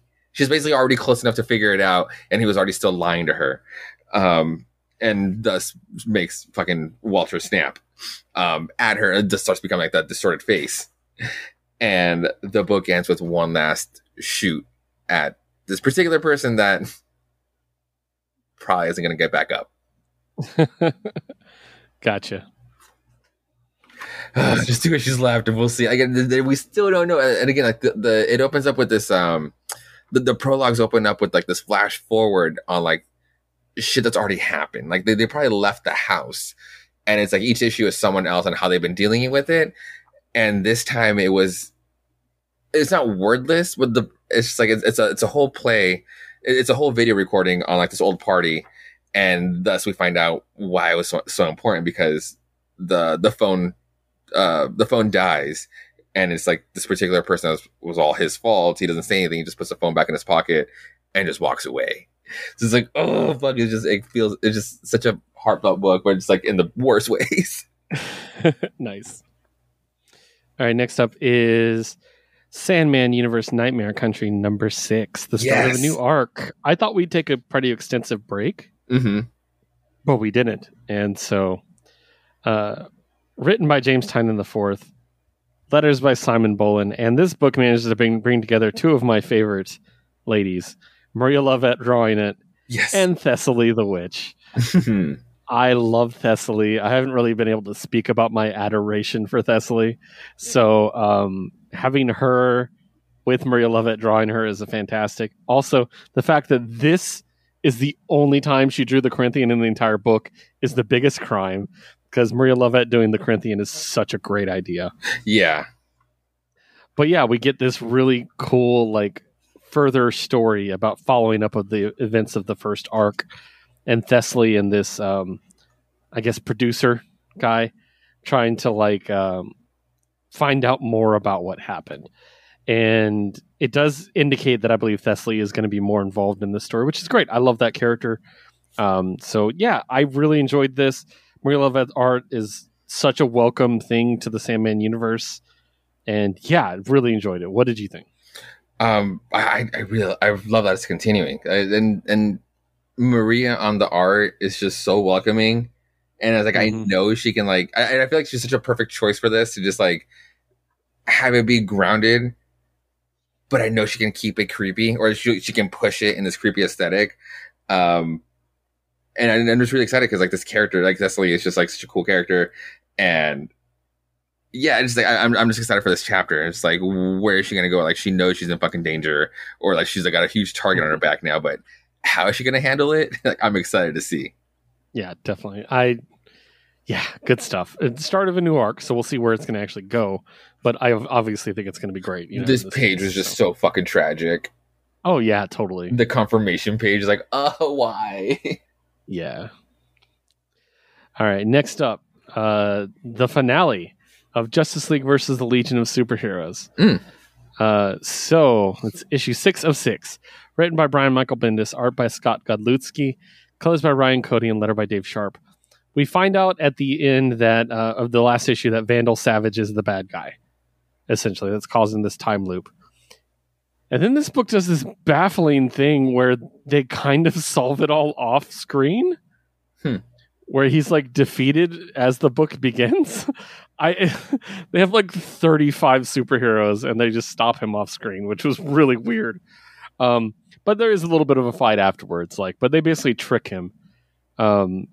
And then they have a party, and that was cool. So there's also a Jonah Hex appearance, and we deal with the Guardians, of Oa and stuff, and the formation of a new Golden Lantern Corps, with Gold Lantern being the leader, basically. So pretty cool. I liked it. It was just strange that it all happened off screen. I thought that was very strange.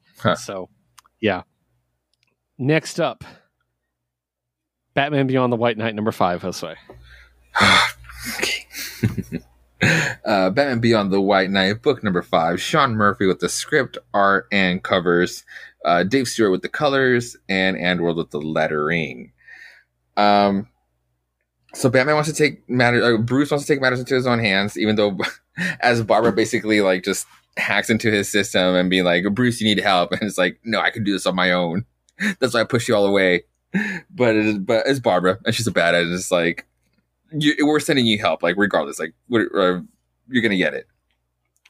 He infiltrates powers stuff to just infiltrate more like he is a bad guy. And in doing so, obviously he's gonna run into our current Batman Beyond, Terry McGinnis, and Batman basically just finally confesses to him, being like, "You've been played by powers. Like, he's the one that killed your dad, and your vendetta is all twisted." And he's kind of been feeling this again in the last issue, where that kind of got revealed. It was it was kind of in an awkward way, where it's just how did Terry not put that together? But in this case, he doesn't just it just makes sense of how he was able to just not just jump over to Bruce's side, but just believe him in that way.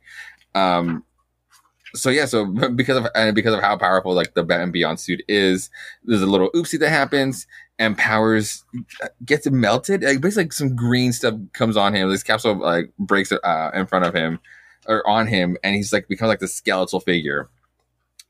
But anyway, here's the thing where I get these back-to-back references on some books, and now with the 2 Bat books that we'll be talking about. Because of his older age, Bruce is kind of succumbing to panic attacks. And in this case, because shit's kind of getting too heavy, and he's been hallucinating or been seeing Jack Napier as he's just as a target just to himself, as he still is. Jack takes over Bruce's body, and Bruce is the one in a nice suit, being the inner monologue. So you have this shot of Joker in that bat suit, being "Oh shit, well this is happening now." And he still kind of obviously still has Bruce's reflexes, only as Jack / Joker, when he punches people, he's saying kapow and chop and shit, just announcing any his hits. So Bruce is telling him kind of what to do, or at least how to be Batman, in a sense of what he would do.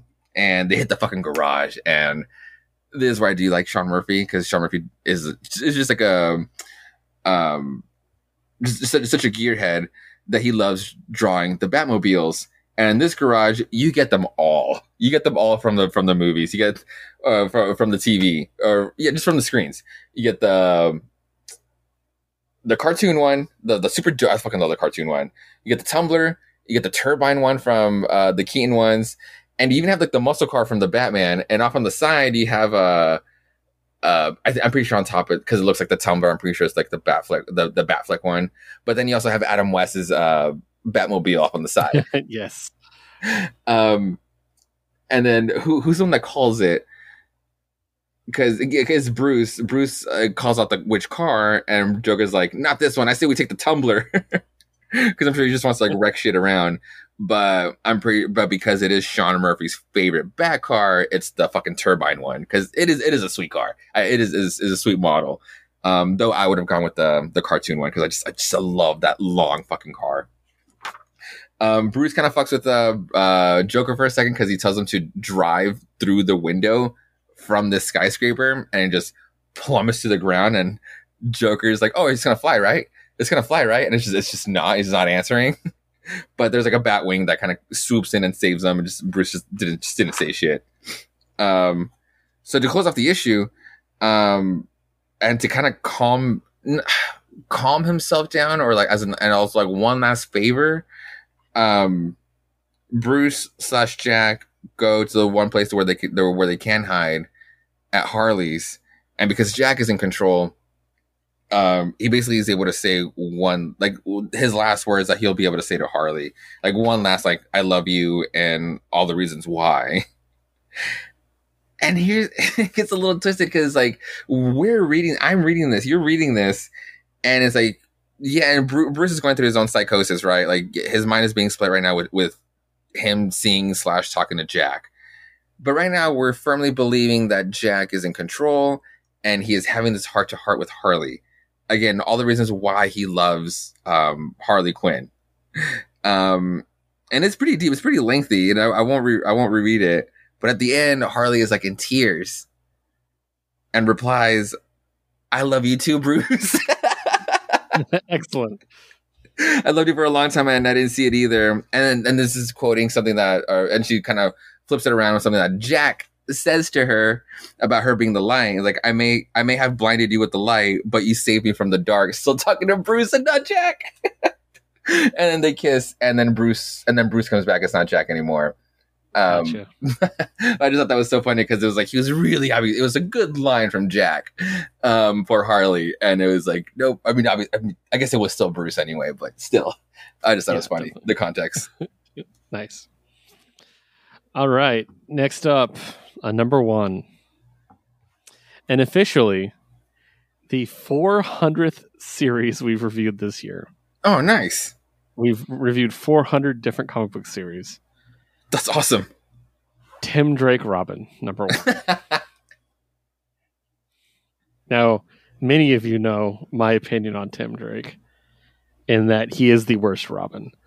But I am going to keep myself as neutral as I possibly can as I review this book, because I didn't used to like Harley Quinn, and now I do. So I'm good at keeping myself neutral. So, Tim Drake Robin. Written by Megan Fitzmartin, drawn by Riley Rossmo, colored by Lee Luffridge, and letter by Tom Napolitano. Basically, after getting severely injured, Tim decides to go off on his own to make his own, legacy. He stays in Gotham, but he buys a boat, parks it in the harbor, and he's essentially the Batman of the harbor, which is weird to me. I never associated him with water of any kind. Like, I don't know. It's just weird. But we do get to see Bernard, his boyfriend. He pops up, and it does confirm that they're in a relationship, whether he knows or not. And Darcy Thomas shows up, one of the We Are Robin initiates, and she's great. So, I like the art personally, because I like Riley Rossmo's art. I know that's the big critique. I know somebody at the comic book store was talking about it. I'm like, I don't care that much about that. And I like the book for the most part. I also like that we're doing the Poe reference with the Murders of the Rue Morgue. I always like that. That's cool. I think I'm having a problem, not with this book. And I want to make sure I say that my review of this book is, if you like Tim Drake, definitely give it a shot. You'll probably really enjoy it. But I think my greater problem now is with the Batman universe as a whole. I'm just so jaded with these books. There's too many of them. I don't think the Bat universe can support this many books that are this similar is the problem. And it's reaching a critical mass. So I think something's going to give, and I really hope it's not a perfectly innocent book that's not doing anything wrong, like this one, like Batgirls, like Harley, where it's something's going to suffer in sales eventually, and that drives me crazy. Liz and I sat down and counted how many detective stories in Gotham I'm reading, and it was a lot, a lot, and it's kind of exhausting. So I wish nothing but the best for this. I like Megan. They're doing Young Justice right now, I believe, for the Dark Crisis. And Riley, I always liked Riley's art on Harley Quinn. I don't know if it translates as well to Tim because it's less of a goofy world. Yeah, but the art is toned down in this book. Harley's looks a lot wilder. This is definitely toned down quite a bit. So okay, I think it works, but I think I'm just exhausted by DC Bat books in general. Yeah, because a lot of them are I'm in Gotham. There's a mysterious crime. I have to figure it out and solve it and beat a guy up. And I'm like, I'm so tired of that. each of their own districts. Yeah, like I liked Robin because Damian Robin, because he wasn't in Gotham. He was on an island. Mm-hmm. He was in a tournament of death. It was different. It was cool. He literally came back to Gotham for one issue, the fucking rooftop race. Yeah. And Nightwing's great because Nightwing's like the best comic that's being made. So but yeah, I shouldn't be reading them all. That's the problem. But especially Batman Urban Legends, because that's 4 stories a month, and I think that's what it is. I think I'm just burned out. But my thing is, if you like Riley's art, especially, I think you'll really enjoy the Tim book. Tim is my least favorite Robin. I do think they've done quite a bit to make me like Robin or Tim a little bit more. Mm-hmm. But he's still my least favorite Robin. So that's fortunate for the kid, but it is. So, but yeah, check it out if it sounds like it's going to interest you, basically. Next up, Josue, talk to me about Superman Space Age 2. Oh, man. Okay. Superman Space Age number 2, book 2, written by Mark Russell, art by Michael Spike Allred, colors by Laura Allred, and lettered by Dave Stewart. I'm just gonna skim through this because again, these are like the hefty $10, not even Black Label books, but it's one of those like thicky books. It's the retelling of the DC universe in the Space Age, and this one taking place in the early 70s. So Superman saving the world, one mugging at a time, basically, has an interview with Lois. But before that, he saves the world from this giant asteroid that kind of makes him like push a little bit. It's like this thing was massive as fuck. He had to break through it so he can then push it out of our orbit. But yeah, then he has like a one-on-one with Lois. He was gonna confess because he was holding like flowers like behind his back, like under his cape, and the way she talked, not that she's talking down to him, but the way she questions him and grills him, he's basically figured out like, oh, maybe now's not the time. He has a heart-to-heart with Jor-El down there, and Jor-El says like, oh, there's bigger threats out there, as we're teased Brainiac. Hell yeah. Yeah, we'll get to him. We get caught up on Bruce's side of the world, and it's again like his early time of career as Batman. So it's when he does the mistake of stepping down as CEO from Wayne Enterprises to focus on Batman, and thus the new CEO is Maxwell Lord. You can tell how well that's going to go. He has his whole plans on like basically like changing up Gotham as a whole and like throwing in this giant fucking freeway down the middle and making it all like suburbia land. And so that's obviously not going to be Gotham City anymore. Batman's not chill with it, but there's nothing he can do. He wants to be Batman for a while. Back at the Hall of Justice, because we did establish that at the end of the last issue, they can't really get along yet. They kind of have like a moral disagreement on like what they should do going forward with bad guys. Wonder Woman's like, I think we should just not kill people, like, to start. And then Green Arrow kind of laughs, and it's like, what's so funny? It's like, well, we kill people every day based on like who we choose to save and not to save. It's like, well, that's a point right there. He's got a point. So they all start arguing and shit, and Batman's kind of like, you losers are lame. Call me when you guys figure it out. I'm out of here. And then once everybody leaves, Superman and Flash are still around, and Superman's kind of still monologuing to himself, and he turns around and it's like, wait, Flash, what the fuck are you doing? Why are you disarming a bomb here? And it's like, well, I'm not gonna do it in my fucking apartment, and this seems like the safest place as any. This seems the safest place as any, and plus, all I do is just like I'm the world's fastest man, and no offense to you, but how many times like it's like I can't just like take bombs from one place to another like every single fucking time. I'm still gonna like cause destruction somewhere. I think it'd be easier if I knew how to disarm bombs, don't you think? And Superman has like a weird attitude about it. But again, like points of Flash. So again, like shit keeps popping up in the 70s. Superman meets Nixon. There's another meeting with Lois, and and then we finally enter Brainiac. Brainiac finally, or we get a shot of Brainiac, kind of fucking around somewhere else on Earth 832654/-Z. So obviously not here. And we see a different Superman, a different Clark, and he's got the Final Frontier S, the one with the black background, which I really fucking love that design. So it's kind of weird. So it's like we're hopping around different universe or different Earths here, and Brainiac just kind of leaves him there. Like I thought I was gonna fuck with him, but he doesn't. Back at ours, Hal, there's another Hall of Justice meeting, and Hal basically brings up like, hey, there's these rumors about this green guy around, and his name is Brainiac, and everybody pretty much is like, yeah, sure, whatever. It's not here now, so it's like, why worry about it? Basically, I'm just gonna skip to that. He does come. But okay, before that, Bruce deals with the whole Maxwell Lord thing, because he finds out like all the bad stuff that Lord is doing. Brainiac finally shows up to the Justice League, and he basically says like, yo, I'm here to just basically like to salvage whatever I can from this universe, so that when the next one pops up, I'll know what to do, because the Anti-Monitor is coming. And he basically starts explaining to them what the Anti-Monitor can do and what he's going to leave behind, which is just nothing. And so the Justice League's like, oh, don't worry, we'll take care of it. You're kind of being an asshole. So they start fighting Brainiac, and it's an all-out battle. Brainiac shoots Superman with red sunbeams, which he's never been hit with before, so it's all confusing to everyone.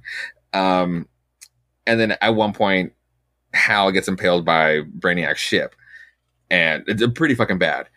They do take care of him, and Brainiac doesn't die. He basically just like warps himself just out of here, and Hal does die. At least like there's one casualty. Back in through some wormhole, Brainiac has a conversation with other Brainiacs. Like he's working with others to kind of save themselves from this incursions.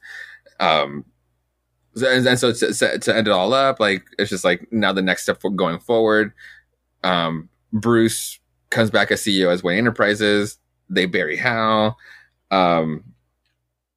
They're still talking to each other. Superman and Batman talk to each other. Be like, oh, Bruce is building a new Hall of Justice. He's like, oh, I know. I'll see you guys Monday. And then we get the little line where Superman just like does a little gag on like basically there will be a next crisis, alluding to hopefully not the finale. Also, what we get here is like, because it's moving in real time. Lois and Superman have a kid. I don't know if it's Jonathan though. So there's a baby in play here, and we'll see who he grows up to be, because that's where the book 2 ends, and the cover to book 3 is just Superman around everyone just being dead. Mm-hmm. Though we do get a reveal, it's like, oh, Black Canary will be showing up as part of the Justice League, and then we do have a Green Lantern hand. So we'll see who the next one will be. Interesting. I'm hoping it's John. I don't think... Does Guy wear the gloves? I don't think Guy wears the gloves. I can't remember if Kyle does either. Yeah, right? Yeah, we'll see. So we'll still get another Green Lantern, because obviously like the position has to be filled, but I'm surprised about Black Canary. And so yeah, and then the ominous Anti-Monitor in the back. So I'm hoping it's not the end, because it's like, oh, and at some point there's like a second Lois and Clark interview, and outside of the bar, all right here, you see Pariah leaving. Like he doesn't make a play in this one, but it's definitely Pariah from the last issue. So I'm really hoping the next one isn't the finale, because then it'll just be one giant clusterfuck of a crisis, as he kind of like foreshadowed here. But it's like I want this to play out more. I really, really, really like these books. Nice. All right. Next up, Harley Quinn number 22, written by Stephanie Phillips, art by Matteo Loli and David Baldion, colors by Rain Burrito, and lettered by Ann World Design. I got a cover, all those Batman homage covers, like the ones with her as Robin and stuff like that. Mm-hmm. I found it. Yes, you got it. Awesome. I love it. So it's the Dark Knight Returns, right? Yeah. Cover. So in this issue, it's like the start of a new arc, and Harley buys a ferry to live on, like a boat. Mm-hmm. And she makes room for Kevin. They have like a fight because he thinks she's wasting her money, but then he finds out he has a room. Long story short, Harley gets stabbed and dies. So Kevin journeys all the way to the League of Assassins to ask them to bring her back using the Lazarus Pit. And they're like, oh, she'll come back different. And she ends up coming back, and she looks like this. So, yeah, so she wants to find out who killed her, and we'll see how like twisted she is. I'm not sure. Mm-hmm. It's obviously the start of something new, so I'm not going to jump too deeply into it. So, but I did like David Baldion doing art in this. I think that was a really great idea. Nice, because he needs to do more stuff. Like there's a shot he drew of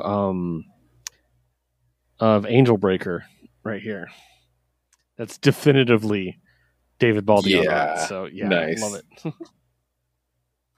All right, next up, Detective Comics 1064. Written by Ram V, art by Raphael Albuquerque, color by Dave Stewart, letter by Ariana Mayer. This one deals a lot with a legend, and also like comparing it to Talia and Damien.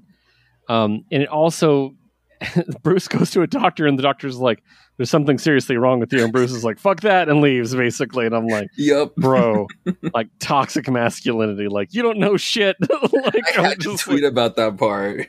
Like, I was like, really, dude? Like, so, but it is setting up, there's something going on around it. There's an attack that's going to be happening with the League of Assassins. And it's kind of curious that we're kind of back into a conflict with the League of Assassins right after the whole thing with Deathstroke, the Shadow War. Like, it just happened. You know what I mean? Like, I'm like, okay. But I mean, I love Talia. I love every time she's in the book. Bruce can say it all he wants. He's in love with her. He doesn't. He can't. We won't admit it, but that's his true love. I don't care. Catwoman can suck it. But yeah, I enjoyed it. I like Damien. I like that this is leading to something with Damien, I think. Yeah. And with Batman versus Robin going on right now, I'm kind of curious. If it'll be strange if these two things run side by side. You know what I mean? Like, and don't actually interact with each other. It would be very strange. But as always, the art's really good. This cover is just absolutely insane. Oh yeah, these Gothic covers are so good. Yeah, really, really good. Did you read it? Yeah, you read it. Yeah, okay. Because you hadn't been reading Detective Comics, so what do you think? Oh yeah, no, I've definitely been following this one since Rom jumped on. Yeah, since because of Rom V jumping on. I was just so curious where he was going to take this approach. But yeah, this issue was really cool. I'm curious on like the amount of focus on Talia and Damien, and waiting to see how he's going to come into play in this book. Which again, I just want to see how Rom V like tackles everybody like that. But yeah, the fucking part where it's just like the doctor part where it's just like, it's not just like another Bat family or even like Alfred being like, hey, maybe you should just like chill out or take a step back. This is a medical professional telling you like, hey, you should probably see someone as a professional in the medical field. I'm telling you to do this. Nah. Yeah, no, I'm good. Like men will literally jump off rooftops rather than go to therapy. Yeah, it's fucked up. So, and finally, final DC book of the week. Oh, it's a coming. The triumphant return of the Human Target. Oh yes, number 7. Ooh, with fire. That's right. Yeah. So he finally meets with Fire to discuss it. Written by Tom King, art by Greg Smallwood, lettering by Clayton Cowles. He meets with Fire. Remember, he's been like hooking up with Ice. Mm-hmm. He meets with Fire. They go dancing together. She kind of like keeps throwing herself at him. And she's like, I want to ride a Ferris wheel. And he's like, I can make that. So he pretends to be Luther and basically tells this person with a Ferris wheel, open your fucking Ferris wheel. I'm Lex Luthor. It's like, okay, sir. So they get there and it's, the two of them ride it. They ride to the top. They're having this conversation. They're talking about the potential that she's the one who actually has murdered him. Mm-hmm. And there's a great moment where he's like, what do I want? He jumps off. He's like, I want you to catch me. And she jumps out, flies down. Let me get the shot. And catches him from off the Ferris wheel. Basically him proving that, like, if she wanted him dead, she would, and that she is a superhero in the end. You know what I mean? Mm-hmm. And then she's like, she basically is like, he keeps accusing her. He's like, I think you're a murderer. He's like, talking about how much she loves Ice and she'd kill for Ice. And she slaps him. And he goes, you had the weapon. You had the motive. She slaps him again. And he's like, you did it. She slaps him again. He's like, you wanted to kill Luther. He took Ice from you. You had to kill him. She goes to slap him again. He catches the hand. And then she does this. And it says, bet you want to kiss me now. And then it's him waking up in bed. Ooh. And he's like, I woke up in the afternoon and she's next to me. Before I can say anything, I lose my breath. I'm getting used to dying, it's sickness and stuff. You shouldn't be here. And it's Ice. He didn't cheat on her. Oh. I know. And then afterward, they make love in the shower. Afterwards, Fire comes by and is basically like, listen, I did everything I could. I tried to get this guy to cheat on you and he wouldn't. He's a good guy, basically. It was all a test, basically. And she reveals that she did have that weapon to kill him, but she didn't end up using it. She gave it to somebody else. And he's like, who'd you give it to? She's like, you're going to kill him. And it's just like, no, really, you're going to kill him. I can't tell you. And he's just like, you need to tell me. And she's like, he was very upset. He said it was for you because he thought Ice had been killed by Lex. Blah, blah, blah. I know, you know him. He's crazy, but he came in sweet too. And he was trying to be sweet without. No one ever beats Luther. He said he had a way. He said it was for you. So Guy asked me to get the water, and I did. Now, you remember, they just killed Guy. Uh-huh. And Fire doesn't know that. Oh. So the guy that killed him, they've already killed. Mm-hmm. And now they can't confirm it. That's a dead end. And so we have 5 issues left of this. I cannot wait to see where this goes. Like, I love this book. It's DC Book of the Year. It's not even a challenge for me. It's first list. Just fill in the ballot right now. So wonderful. So glad it's back. And next up is Marvel. And we got a couple books. We'll get through this as quick as we can. Josue, Marvel Voices. Comunidades. Thank you. I'm too white for that one. I had to get this one. Oh, nice. I got this one because I like when they debut a new character. Yeah, I thought about it for that reason. I just really like Reptile's design. Like, yeah, that's pretty dope. Able to grow instead of just like keeping it to like his body size. I love that tale. So obviously, there's multiple stories here. We won't go through each and every single one, but I really liked them. The ones that really jumped out at me, obviously, Shark Girl, for obvious reasons. I really enjoyed Shark Girl. I like the Miles one, the music to my ears with the salsa. I thought that was fun. Let's see what else. I liked them all, to be honest with you. I really thought they were all fun. Yeah, they were all fun. The America one I thought was really good too. Yeah, because we're slowly developing America like as an actual character and things happening to her and her power going on the fritz. Like it's very interesting that they're taking the time to develop her. Do they have a plan? You know what I mean? So, yeah, and then and the White Tiger one I really like because that's the one that introduced this character. Yeah, Chimera. So I like this. I thought it was a lot of fun. I really like the Marvel Voices. I think it's a really cool idea. If I were in charge of Marvel, I'd make it a monthly book and just rotate the subject every month. Mm-hmm. So, but what do you think? I mean, it's also just like timely because like Hispanic Heritage Month. Yeah, well, they always base it around the month. Yeah. Yeah. But I definitely like the Chimera character. I'm so curious when and where she'll pop up on whose books until she finally hopefully gets her own. But yeah, so that one's definitely like the highlight. It's kind of like what the strongest point of the book.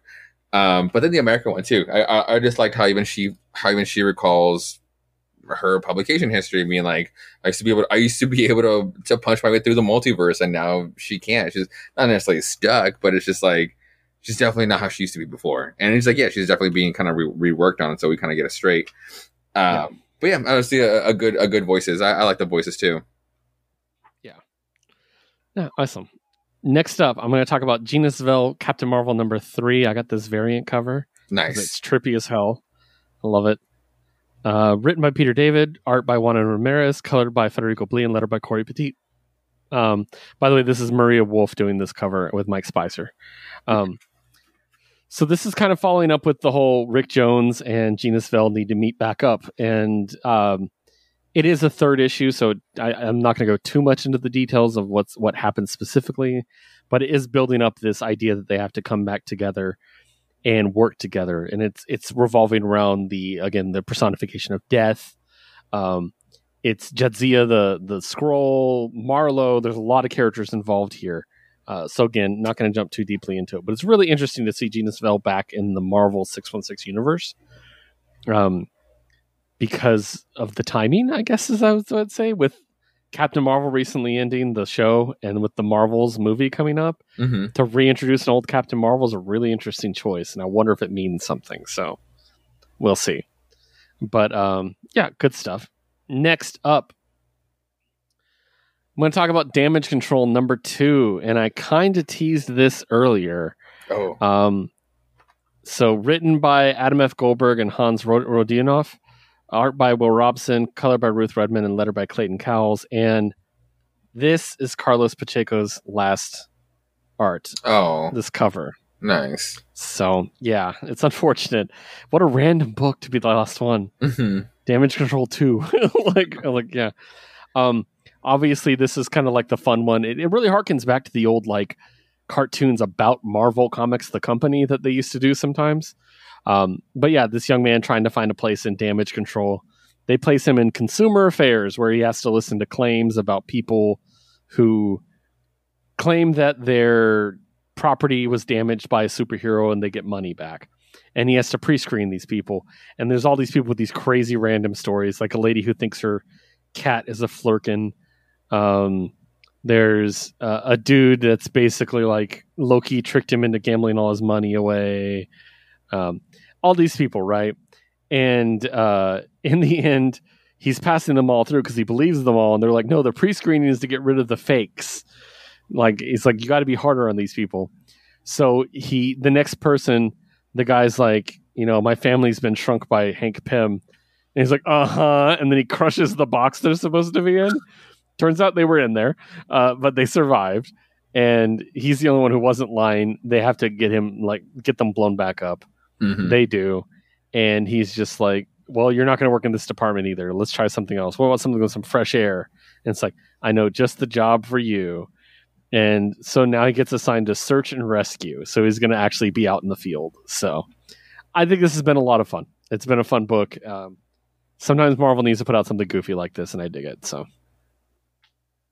next up, you weren't here for Defenders Beyond #2. This book has been tripping me the fuck out, by the way. They confronted the Beyonders, all of them, and basically had a fight with them. And in the process, the Galactus's mother, she ends up taking on the Phoenix Force. Ooh. Taya is her name. And so this is the cover. Nice. And I just want her to be the Phoenix because she looks so cool. Like, I adore it. So she ends up being the Phoenix, and they all kind of get separated up a little bit. And they all kind of go through different, like, almost trials, I guess you could say. And, yeah, I thought it was really cool. I just love her as the Phoenix. I think the design is just so sick. And we get this really cool moment where they need a counterpart to the Phoenix. Ooh. And Tigra is like, she has this whole moment where she's like, you keep calling me human. I'm not human. She's like, I'm Tigra, the Tigra. Because if you know anything about Tigra lore, there's a lot of mysticism behind her. Okay. She's like a legendary warrior of a whole tribe of people. Ooh, okay. And so she's like the sacred warrior of the cat people. I dance through flames. I eat birds and I see just fine in the dark. I belong in the dark. There's something here that welcomes me outside where the wild things roam and the night sings. The phoenix is fire, but there's a force beyond the fire. Here in the darkness, beyond the flames, or first flames reach, is what the fire was lit to keep away. The first most primal fear, outside the cave, outside the place of warmth and safety, there's a tiger. And it's the anti-Phoenix force, essentially, is this darkness force of tigers. Giant dark tiger. And so she has this giant fight with the Phoenix, with this tiger she can control. Oh, so cool. I know, it's just such a cool idea, dude. And they have a fight. She ends up winning, of course, and they get sent somewhere else, because that's how this works. You just get thrown places. Mm-hmm. Taya loses the Phoenix Force, but they get thrown to a new place. I really like this. It does remind me so much of the 70s Doctor Strange, just tripping balls, like comics that are just so good. So definitely worth a pickup. And I'm glad the Defenders are here, and I'm glad it's completely different than everything else Marvel's doing. So next up, Captain America, Symbol of Truth, number 5. I can't remember. Did you pick this up? Fuck yeah, I did. I'm following both of these. Writer Tochio Nobuchi, art by R.B. Silva and Julian Shaw, colors by Jesus Berdov, and letter by Joe Caramagna. A lot of consequences in this issue. Oh, man. If it isn't the consequences of my actions. I mean, honestly, I think that he did the right thing. You know, I think Sam did the right thing in the end, because he needed to save her. But if he wasn't there, this would have ended much worse. Right. Also, I love this page. Giving him his own, I can do this all day thing. Yeah. I loved that. Him attacking Black Panther with just a bunch of birds. It was funny as hell. But yeah, basically he has to go into Wakanda to do this. He's told not to. He does it anyways. And because of these actions, basically Americans can no longer migrate to Wakanda. And he has to kind of sit on that. And now there's going to be a bunch of people that are going to be angry with him about it. And I think that's a really cool story. I also like that we kind of tied up the Joaquin story at the same time. Yeah. Because that's been really good too. And I'm really digging Joaquin getting an actual spotlight. Yeah. So yeah, really, really cool. Digging it. And the art's really good. Just everything. Like Joaquin's costume is so dope. Like I just really love it. Like, yeah. So the helmet is what it makes it. So, but yeah, what did you think, dude? It was just heavy, man. It was just yeah. Because yeah, like you do want to see it from like his side, like from like the good guy side, but it's like yeah, like you're also imposing like your own beliefs on this whole other nation. Where yeah, obviously like it would have gone to shit had it all gone down. Like it kind of sucks that Wakanda as a nation wasn't doing more to stop Crossbones. It's like so yeah. But the consequences were like was a little too much, and then even like but he is like, but like the way they call him out does make sense too. This whole like just fucking politics just fucking sucks. Where it's like, but you do represent America as Captain America, so it's kind of like we don't want your people here anymore. It just sucks. Like a lot of people, those people did want this second chance of life in a place where that would have been more accepting to them than they were on their homeland, and just now they don't get to get that. Like everybody just gets to be deported, and it just fucking sucks. I just feel so bad for them to be able to get a chance to go to Wakanda and start this whole other life. Even then, they were probably going to be like, what, second citizens by not having like the lip tattoo, by not being true Wakandans, whatever. And just, I feel more bad for those people than Sam licking his wounds, like over all this. But it's like, fuck. It's just so heavy over everything. It's like the politics are just so real. Yeah. Awesome. Next up, Ant-Man number 3, Peach Momoko cover. Ooh, that was nice. Beyond cover. Yeah. It's really cool. Love it. Written by Al Ewing, art by Tom Riley, color by Jordi Belair, and letter by Corey Petit. So it's time for Scott Lang, basically. But this book is a bonus because it deals with another Ant-Man, a fourth Ant-Man that I forgot about and I loved. Ooh. And that's Black Ant, who was the robot version of Eric O'Grady. They made a robot version, and the point was he's Eric O'Grady, but worse, basically. And it's like, oh, well, how's that possible? Basically, like, because Eric was the worst. But yeah, basically they come together. They're dealing with this whole thing with Ultron, and yeah, they have this whole mission. It's really cool. We also get some Cassie, which I love Cassie. Oh, nice. Thatcher's the best. And we just keep building towards this future Ant-Man, and eventually he's pulled forward into the future just like everybody else to the inevitable All-Father Ultron confrontation. Yeah, that's crazy. Yeah, so we'll see. I think the next one is going to be the fourth one, the one from the future, the new one. Oh, okay. So we'll see what's going to happen there. Pretty cool. Next up, Thunderbolts #2. This book is great. Written by Jim Zub, art by Sean Izazi, colored by Hava Tartaglia, and lettered by Joe Sabino. So off of their mostly successful first mission, the Thunderbolts go on another mission. And America doesn't show up, so they don't have her, and they can't teleport in. And Monica's paperwork's not completed yet. So they go in, and there's this dude in a museum. He's like a little troll size. He's a little tiny dude. And they go to fight him, and he whips their asses. Like, he's great. He's just punching them left and right. Just to give you a size comparison of what he looks like, here's when America actually shows up at the end. Like, he's tiny. He's he's Dinklagian, like Dinklage. So basically, like, his name is Egro, and he's Egro the Unbreakable, and he's from Monster Isle, and he's like, yeah, I came to New York to basically like see the monument you made of me, and I was shocked to find there wasn't one, basically.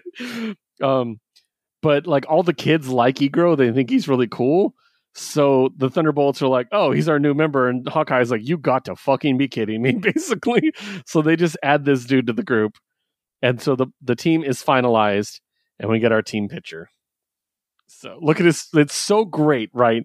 Because they're like counting down. So you got like happy face, happy face, happy face, happy face, happy face, happy face, and that, which is the best. Like he has no idea what he's doing. I love it. Yeah, and so the next confrontation looks like it's going to be with the Soviet super apes, and I love the Soviet super apes. They're my favorite, like, Fantastic Four analog. They're ridiculous. I love them. So we'll see. I'm really enjoying this book, and I hope it becomes either an ongoing or gets a second volume. That is, because I love the Thunderbolts. So next up, Shang-Chi 3. Shang-Chi and the Ten Rings 3. Written by Jianluo Yang, art by Marcus To, colored by Eric Arciniega, and lettered by Travis Lanham. After losing the 10 rings to his former friends, Shang-Chi goes to retrieve them. And it's really, really cool. There's a lot of really interesting, very kind of gross parts with this parasite thing. And we learn that the rings can combine to be one, and what that means, what that does. And it does harken back to the Shang-Chi movie. Yeah. Like the portal, like in Ta Lo, it kind of harkens back to that. You know, it's like a portal with unknowable, awful things on the other side. And I thought it was really cool. Personally, I was most excited to see Tink, because Tink is an amazing character that used to be in Captain Britain and MI13. Oh, okay. She was like the contact with Fairy World for MI13, and she was great. So I loved her. But yeah, I thought this was really cool. I like that he didn't struggle too much to get things back. We didn't drag this out to 6 issues just getting the rings back. He just got them back, basically. Yeah. And I thought that was really dope. I really enjoyed it. And it sets a really nice teaser for what's going to happen in the future, I think. So. Oh, the tournament. Yeah, tournament arc time. I love it. So what did you think? It was fun. I do like the elements where, like, they're combining some of the movie elements to the comics now, but it's like in a way where it's like I really hope I get to see some of this stuff in the movies now. Like, there's like a punch where like he super punches like this dude, or not Superman punch, like the actual move, but like he punches dude and like the rings come out to like force the punch out more, and that we did see in the movie. The move after that, though, is incorporating the portal part. He throws the punches to the portal. Yeah, he throws like the 9 rings like around the person, and he punches through one of them, and then all 9 rings like summon a punch there, and he just gets fucking punched like 9 times at once. That was really cool, and I really hope that comes into play, especially if like they really are going to open portals with it into the MCU. And it's like, are they going to be kind of similar to like the Doctor Strange portals? So like they open in a ring. So we'll see. And I'm really excited for this fucking tournament. Yeah, definitely. I think it's really cool. And yeah, tournament arc is always good. It definitely harkens back to the Iron Fist run with the Battle of the 5 Heavenly Cities, which I really liked. So yeah, I think it'll be a lot of fun. I'm curious to see where we're going to go with this. So next up, and I should mention, by the way, I just now remembered, I'm very hyped for Tiger Division. Oh, nice. I think that's going to be cool. I really like Luna Snow, and I really like White Fox, and that alone sells this book on me. So yeah. Oh, nice. Yeah, White Fox is awesome. All right. So yeah, next up, Thor 27 making a return. So weird to get a book about Thor that doesn't have the Hulk in it after so long. But don't worry, crossovers haven't ended. Plot by Al Ewing and Donnie Cates. Script by Al Ewing. Guest artist Salvador LaRocca. Guest color artist Edgar Delgado, and lettered by Joe Sabino. So Thor's like, yeah, I recovered from being a Hulk. I smashed the Rainbow Bridge, though. That sucks. Can we fix it? And Loki's like, fuck the Rainbow Bridge. Also, we get an appearance by Donald Blake, by the way. Very brief appearance, which just reminds you how grim this shit is. But Loki's like, I'll just make something different than the Rainbow Bridge. Fuck that. It's easier. Also, I love that he straight up confirmed it. You need a Bifrost. I'm a Bifrost giant, yes. Which is just excellent. I love that shit. He's like, cool, I'll make a new thing. And they're like, all right, cool, that's cool, let's do that. And then they get attacked, and it's I think he tried to go through limbo. Yeah, that's what he tried to go through limbo. And they get attacked by a symbiote and a demon. And we get Venom basically being like, oh yeah, I took control of the symbiote, don't worry about that. Like, I can do that now. And then if you haven't been reading Venom, you get the deepest immediate dive into Venom lore you can possibly imagine, which is like great. A 4-issue flash forward. Yeah, he's just like, oh yeah, that's Bedlam's kid. He's like me and Darkhoth, and it's just like, what? Spoilers. Like, I've read all this, and I've read all this, and I've been like, okay, yeah, but what? Like, I know what happens, and I'm confused. I can only imagine what people who haven't read it. But yeah, basically, they're going to fight this awesome like demon with a symbiote on it, and it harkens back to the second Venom movie and Liz's favorite scene in that movie, which is when he's going to the church and he's like, we're gonna fuck this guy up, and they look in and it's Carnage, and Venom's like, oh fuck that's a red one, you didn't tell me it was a red one. And the book ends with, it's a red one, and I'm like, excellent, I'm gonna have to show Liz that. So but yeah, I mean, I'm glad we're back to Thor. Banner of War was fun, but I wish it was like a mini on its own, not interrupting the actual canon. Oh, okay. Yeah, but it was fun. It is what it is. So what do you think?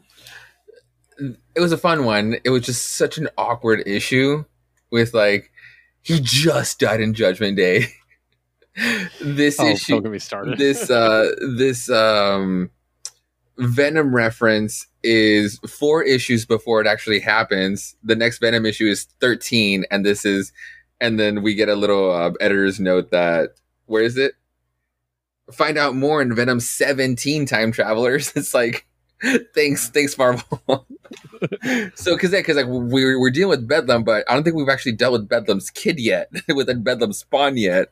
So that's, yeah. So it's like, we don't know. It's not really a spoiler, you know what I mean? Like we'll see. It's interesting that Eddie has control of shit again. Yeah, as I'm saying. It's like, he is at the moment, he is very much not in control of the situation, and now he has all these power ups and these super dope new wings. But other than that, like, it's like I do like for where this is going for the Carnage book, because it's like a little Carnage reference. But then but I will say, like, then coming back to Thor, the amount of history, I do love when they pick someone from like the way back that they haven't touched in a while, which is like the demon that comes through, and like Thor recognizes him as like Desmond Pitt, and then this editor's note that he first fought him in Thor 325, and this is Legacy 753, so it's been a long time. Yeah, definitely. Oh man. Yeah, it's good to have Thor back though. Oh, yeah, totally. They also, after Banner of War, they did take a good chunk of a break too. So yeah. All right. Next up, we're going to talk about wild cards. Now, Josue was not able to actually read the issue this week. He is going to catch up. He needs to. I need him to. Especially after the last one. I really didn't want to. I just kept waiting on the app. So this is Wild Cards, Drawing the Cards number 3. And it's written by Paul Cornell, penciled by Anid Balam, inked by Lee Townsend, colored by Ruth Redman, and lettered by Corey Petit. So the bomb goes off that just transforms all of New York, right? Mm-hmm. And we focus on one little boy who basically feels normal, goes home, goes to bed, wakes up 4 weeks later. His entire family is gone, and he's transformed into basically a wolf man, essentially. Yeah. Also, there's like little terrifying bits that you like where he's walking home and he steps in a puddle and the puddle screams because it used to be a person. Huh. Oh. And then he leans against a tree that was a person. Oh, shit. Yeah, it gets really weird and grim. So he wakes up, his whole family's gone. He kind of like does the whole post-apocalyptic wandering around town, seeing what's happening thing. And the tree that he saw has been burned down. Someone burned it down, the one that used to be a dude. Oh. And someone's like, "Hey, you're one too, aren't you? You're like me. I can smell you." Oh, God. Yes. Like, it's fucked, dude. It's so fucked up. And they're basically trying to exist. He gets tired, he lays down and sleeps for another week. And he wakes up and he's no longer a wolf guy. Now he has electricity powers. His powers are changing. Ooh, okay. So it's really interesting because in Wild Cards, there's like 3 different kinds of people with powers. With Wild Cards is the name of it. You know, there's the people with the really horrible ones, like the puddle. They're called Jokers. Okay. There's the ones that have like really cool abilities. They're called the Aces, and those who get like nothing abilities, like the ability to heat tea, or something like that. Yeah. They're called Deuces. This guy changes a lot. So he might be something entirely different, which if you're not familiar with Wild Card series, I don't want to get into too much. So I think this is a 4-issue mini, which is very strange. Oh, okay. Because we're just getting going. So, but I think it's selling well enough that we might get more. I really hope so. So make a series of this, FX. FX should be the perfect ones to do this. Fuck it. Let's go. So anyways. Next up, Star Wars Dr. Aphra 24. I got this variant. I thought it was cute. I like Dr. Aphra. She's a cutie. Yeah. So next are written by Alyssa Wong, art by Minkyu Jung, colored by Rochelle Rosenberg, and lettered by Jokara Magna. A good chunk of this takes place in her mind, where she has to team up with the Force in her mind to basically try to get out of this reality. Meanwhile, her friends are attacked by a pair of evil droids, which are basically evil versions of C-3PO and R2-D2 called 000 and BT-1. You can see them right here. Mm-hmm. 000 is a protocol droid like C-3PO who has been turned into an assassin. Oh, Jesus. Just imagine that. That's funny shit. So they're getting attacked while she has this inner struggle. It's really cool. I really enjoy it. And in the end, let's just say she finds a special kind of weapon. And that's where it ends. So I'm looking forward to Dr. Aphra 25 for the continuation of that. Josue, you're up to talk about Miles Morales, Spider-Man 42, the finale.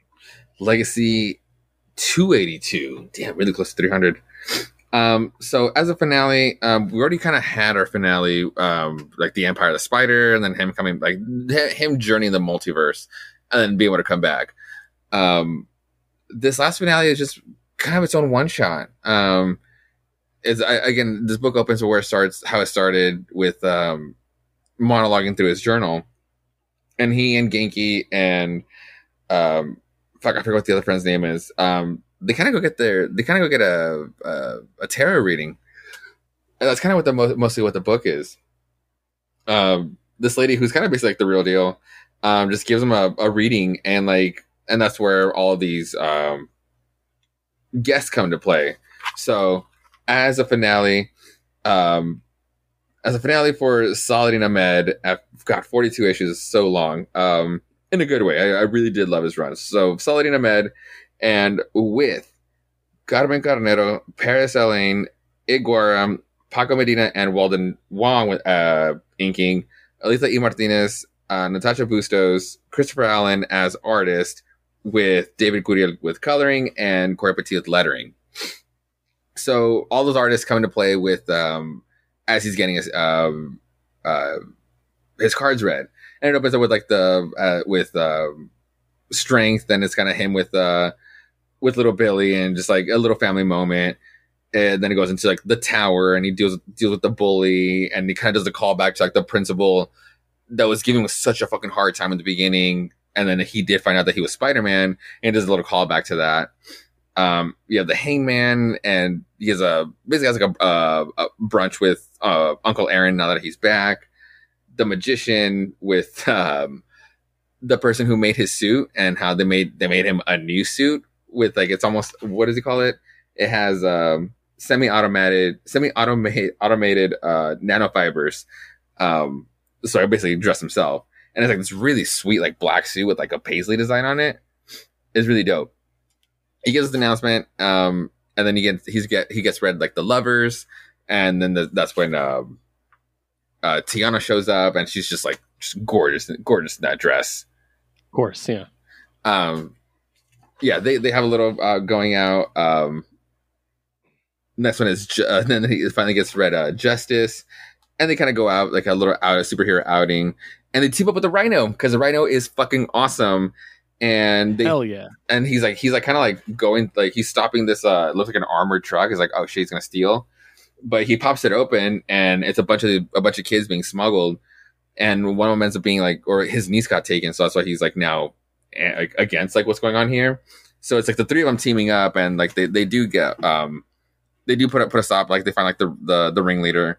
They put a stop to everything, and like even they're just like surprised that, because what is it? Rhino says, you're a real hard ass kid. Glad we're on the same side on this one. And it's almost like I'm the one that's supposed to be saying that to you, like to Rhino.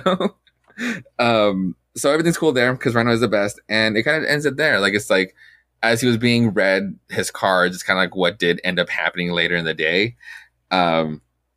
And so yeah, it was like a sweet little one shot to just like to kind of close it all off of like just like everybody kind of gets put back in their place. So we'll see where Cody takes Miles after this. Nice.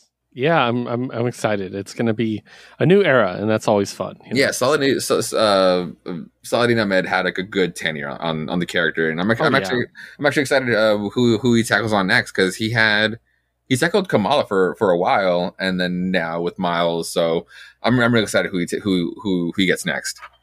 Yeah, me too. All right, next up, The Amazing Spider-Man number 10. Jeez. Jesus Christ. Okay, this is an unofficial Judgment Day tie-in. Written by Zeb Wells, art by Nick Dragotta, color by Marcio Moniz, and letter by Joe Caramagna. I don't want to go beat for beat with this. Pete's getting judged, and the person judging him is Gwen Stacy. That's what you need to know. And if Josue wants to look over my shoulder at the wall behind me, I'm a bit of a Gwen Stacy fan. Let's see. This is 1, 2, 3, 4, 5. Is that Gwen right there? No, that's Supergirl. Oh, there we go, right there. 6 Gwen Stacy's just in view of where I'm sitting right now. So it was very emotional. I'm also of the opinion that she's too good for Peter, for the record. So, and that was really sweet and emotional. And seeing him kind of like wrap up his emotions, telling people how he feels, like Robbie and Jonah, and I thought that was really sweet. The scene with Miles was just so good. Mm-hmm. Like, I thought that was great. And just him doing all these things. But we have to talk about 3 moments. First of all, Aunt May being at peace and then realizing that the person judging her is Ben. Dude. Like, when I turned that page, my hand was like covering the corner, so I could see like the mess. But I was assuming that was Gwen behind her. So when I moved my hand, it literally took my breath away. it hurt me physically. Like, I was like, fucking hell. The second thing is him basically talking to Gwen, fake Gwen. Mm-hmm. And basically explaining why he's working for Norman, and they're just like, "Listen, I'm not Gwen. I am the Celestial." And it's just like, "You are a good person, Peter. You're good, and so I'm going to give you a gift." And they bring back actual Gwen. The actual Gwen Stacy comes back to life for just a few moments to say goodbye, and I was like, fuck, like it just obliterated me, you know, like I was just like, God. And then I thought that was enough, right? And then we find out that Norman Osborn saw the whole thing, and he's like, she was real, she's here. He's like, put yourself together, you're fine, everything is fine. And we find out the person judging Norman is also Gwen. Oh, what the fuck, man. Like, oh my God. Brutal. Absolutely brutally emotional book. What did you think? What do you want to add? You're right. It is such a brutal book. Like, it just kept, like, those punches in the end were with like an extra umph to it. And I'm just so happy that it was none other than Nick Dragotta to put that weight into this. Because like I said, I say this all the fucking time. I miss East of West. I miss that book so fucking much. I genuinely miss that book coming out. And that book is heavy as hell. So I miss that art. Like, just like the writing alone, the story is great, but that art it's just something that I really miss. So when I opened the book, I didn't even see the names on the cover. So I opened the book and I see Peter's like, this looks so different. Obviously, it's like it is different, but it's something I'm super used to. And yeah, when it all hit me, and it's like, oh, it's not going to be good. Like, in the best way, it's not going to be a good thing. So yeah, I don't think anybody else could have done this book like as right as Nick did, just because like I know how heavy, how impactful the book would have been just because it was him behind it. Yeah. Ugh. Yeah, but it's like the reunion was so good. It was like I had to just power through it. It's like if I had slowed down, I would have been a mess. I just had to power right through it. Yeah, definitely. All right, now we're gonna swing over to Krakoa. Gambit number 3. I got this cover because little baby Storm looks cute. Mm-hmm. This is creative team. Where are you? Oh yeah, that's right. That's weird. Written by Chris Claremont with art by Sid Kotian, colors by Espen Gruntinger, and letter by Clayton Cowles. This kind of follows up in the last issue where Gambit teams up with the sexy Marine chick to save her grandma and baby Rogue, or baby Storm. I mean, mm-hmm. And Storm has to kind of unlock her powers to help them. It's fun. It's kind of a like a junk food story, I guess. It's not. I'm not digging my teeth into it. You know what I mean? But it's fun. It's popcorn. It's air and light and fun. And so yeah, good. And they kind of tease the next like arc, which also will probably include Leela Cheney. It looks like, so that's fun. Nice. Next up, Axe Avengers number 1, written by Kieran Gillen, drawn by Federico Vicentini, colored by Dean White, and lettered by Corey Petit, or as it should be called, Axe Iron Man is the only Avenger number 1, because he's the only one on the team. What the fuck? Also, who put this team together? Why is Mr. Sister there? Yeah, and we're just kind of dealing with, their assault on the Celestial. Iron Man going through basically all the bad things he's done, which takes a while because he's Iron Man.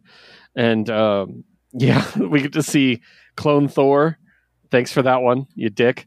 We get to see dead Captain America. Good one there, Tony. The confession. Yeah, that was a good callback. Yeah. We get to see fucking Jensen, which is great. Like, just basically all the mistakes Tony's made over the years. And like I said, it takes a while. All the girls in his life talking down to him, which is probably his kink. And he basically reveals his whole drive to make machines better is because his parents' car literally failed. And if it had been better, then they wouldn't have died. So he can always make something better. And I think that's kind of a cool motivation. I never really thought about it like that. You know what I mean? So I think that's really good. But yeah, that's kind of what it is. It's mostly just going to be, hey, this is what's happening with Tony. It's a one shot. It's pretty straightforward. I liked it. I like the art quite a bit, actually. Mm-hmm. I think Vicentini does Stark very well. I think his drawing of Stark is very good. Yeah. So. But yeah, what do you think? No, it was good. I mean, the focus on on Tony was good. Again, we're trying to catch at least as many judgment calls as we can get. So it's people are around, but it's really going to be focusing on all these times. Are going to be focusing on one person at a time. And yeah, it's just surprising how sometimes these moral compasses can switch around because we know Steve to be such a perfect person, but he failed, and then Tony gets a pass. It's who's making all these calls? Yeah, the people that were Team Iron Man during the Civil War, people like Liz, pro registration dumbasses. So, all right, and our final book of the week, X-Men 15, which surprisingly is not an Axe crossover. Yeah, I was fully expecting it to be. Creative team written by Gary Dugan, who is an insane person. Art by Joshua Cassara, color by Guru EFX, and letter by Clayton Cowles. We finally are returning to the vault. Yes. Man, the way it opened up, I had to close the book back again because I thought this was X-Force because of Cassara and Forge. Yeah, right. So basically, they pointed a gigantic gun at the vault, and if it opens, it's going to fire a black hole in there. That goes badly, and we get essentially a dream sequence, if you will, of the Children of the Vault taking over the world. It's pretty dope. Don't get me wrong. I really enjoy it. It also does a really good job of introducing you to all of the Children of the Vault if you don't know who they are. Because if you didn't read the original run, you probably weren't introduced to them individually. Mm-hmm. Like Sangre being the hydrokinetic and stuff like that. It's really cool to do it that way. And then we find out that they didn't actually win. It was all they're trapped in a dream bubble, essentially. And that was Forge's real weapon when they came out. And now the goal is to go get Darwin out because he's been there for thousands upon thousands of years. And I'm like, oh fuck, they did leave Darwin behind. That's fucked up. So they're gonna go get him. Forge makes a suit that can adapt and prevent him from aging out immediately, basically, so we can go in and get him. And they go in, or he goes in, and we find out. I like this shot right here because you can kind of tell before they tell you. Yes. You find out that the big X on his chest is actually Caliban. And I'm like, why? He's like, why can't I feel my body? And it's just like, oh, I was like, what the fuck, Forge? You're supposed to be better than Hank. What the fuck, man? But yeah, Forge and Caliban are going into the vault to save Darwin. And we see a little glimpse of someone who might be Darwin. I was thinking I was thinking that was Darwin as well. He adapted thousands of years. How could it not? Yeah. But really good. I love the Children of the Vault. I think that was one of the cooler stories during the original era when it came out, when the X-Men team was Rogue and a bunch of people on a fucking airship cruising around. Yeah. That's when we had Sabretooth and a fucking torpedo launcher. Whenever they need to use them, they just dropped him out of a torpedo launcher at people. That shit was great. I loved that run. And Cable, she had a Cable to the team, and Scott's like, well, he's not even one of us. He's not even lives at the mansion. She's like, I don't care. She's like, I'm gonna make the team I want. I love that run. It's so good. But I really enjoyed it. What do you think? It kind of at first I was confused, but then it took. I remembered the Marvel Voices book. Because for the longest time, I assumed that Darwin was just straight up black. But then he had a little profile shot on Comunidades that he's Afro-Latino. So it's was he the one that named the Children of the Atom? Because they all have like Spanish names. No, it's just their bases in South America. Oh, gotcha. Yeah, they're named by their creators. I'm pretty sure. Okay, because all over like Perro, Sangre, Fuego, Martillo. It's just I forgot how the names came up. So it's I just thought it was Darwin. You should read, because it's only like a 5-issue run. If you get a spare moment, you should read their first appearance. It's X-Men Volume 2, 188, and it was Chris Bachalo and Mike Carey. Oh, no shit, nice. So imagine these characters drawn by Bachalo. Oh, okay, cool. They're so cool. It's so good, dude. And it's a very short run. It's really good. So I would definitely recommend checking that out. Nice. So. But yeah, that's it for the week. Not a ton updating us on Axe, just a little bit of Tony Stark side story. And obviously the tears of Peter Parker. But yeah, that is all the comics. Josue, what else have you been reading? I was able to just read a little bit. I did finish Ozma of Oz, and I'm halfway into Dorothy and the Wonderful Wizard of Oz, the fourth book in the series. But yeah, like, so Dorothy and the Wonderful Wizard of Oz is kind of fucking dark compared to the rest of them. It's like danger after danger, but it's like the scales just keep going up compared to like anything that they've faced before. That it's just like to the climactic end. Everything is just like one after the next. So it's been kind of fun. But that's pretty much it. Nice. You're gonna have to read the OZ by David Pepose after this. Yes, I really do want to. I have digitals of the first two. Oh, nice. So yeah, I have digital copies. I'm not going to use, so I'll send them to you. Cool. All right. So I obviously I've been listening to Dirk Gently's Holistic Detective Agency because it's what I use my Audible credit on. It's good. It's not the Sandman. So, but you're thinking of Sandman now? Yeah, I'm thinking of Sandman the entire time I'm with her. Also, fun fact, by the way, I forgot to mention this to you. So Wildcards, right? Mm-hmm. The whole universe of Wildcards is actually a whole bunch of different creators working with George R.R. Martin, right? Way back when it was created, Neil Gaiman, before he was famous, approached George R.R. Martin and said, I have an idea for a character for the Wildcards series.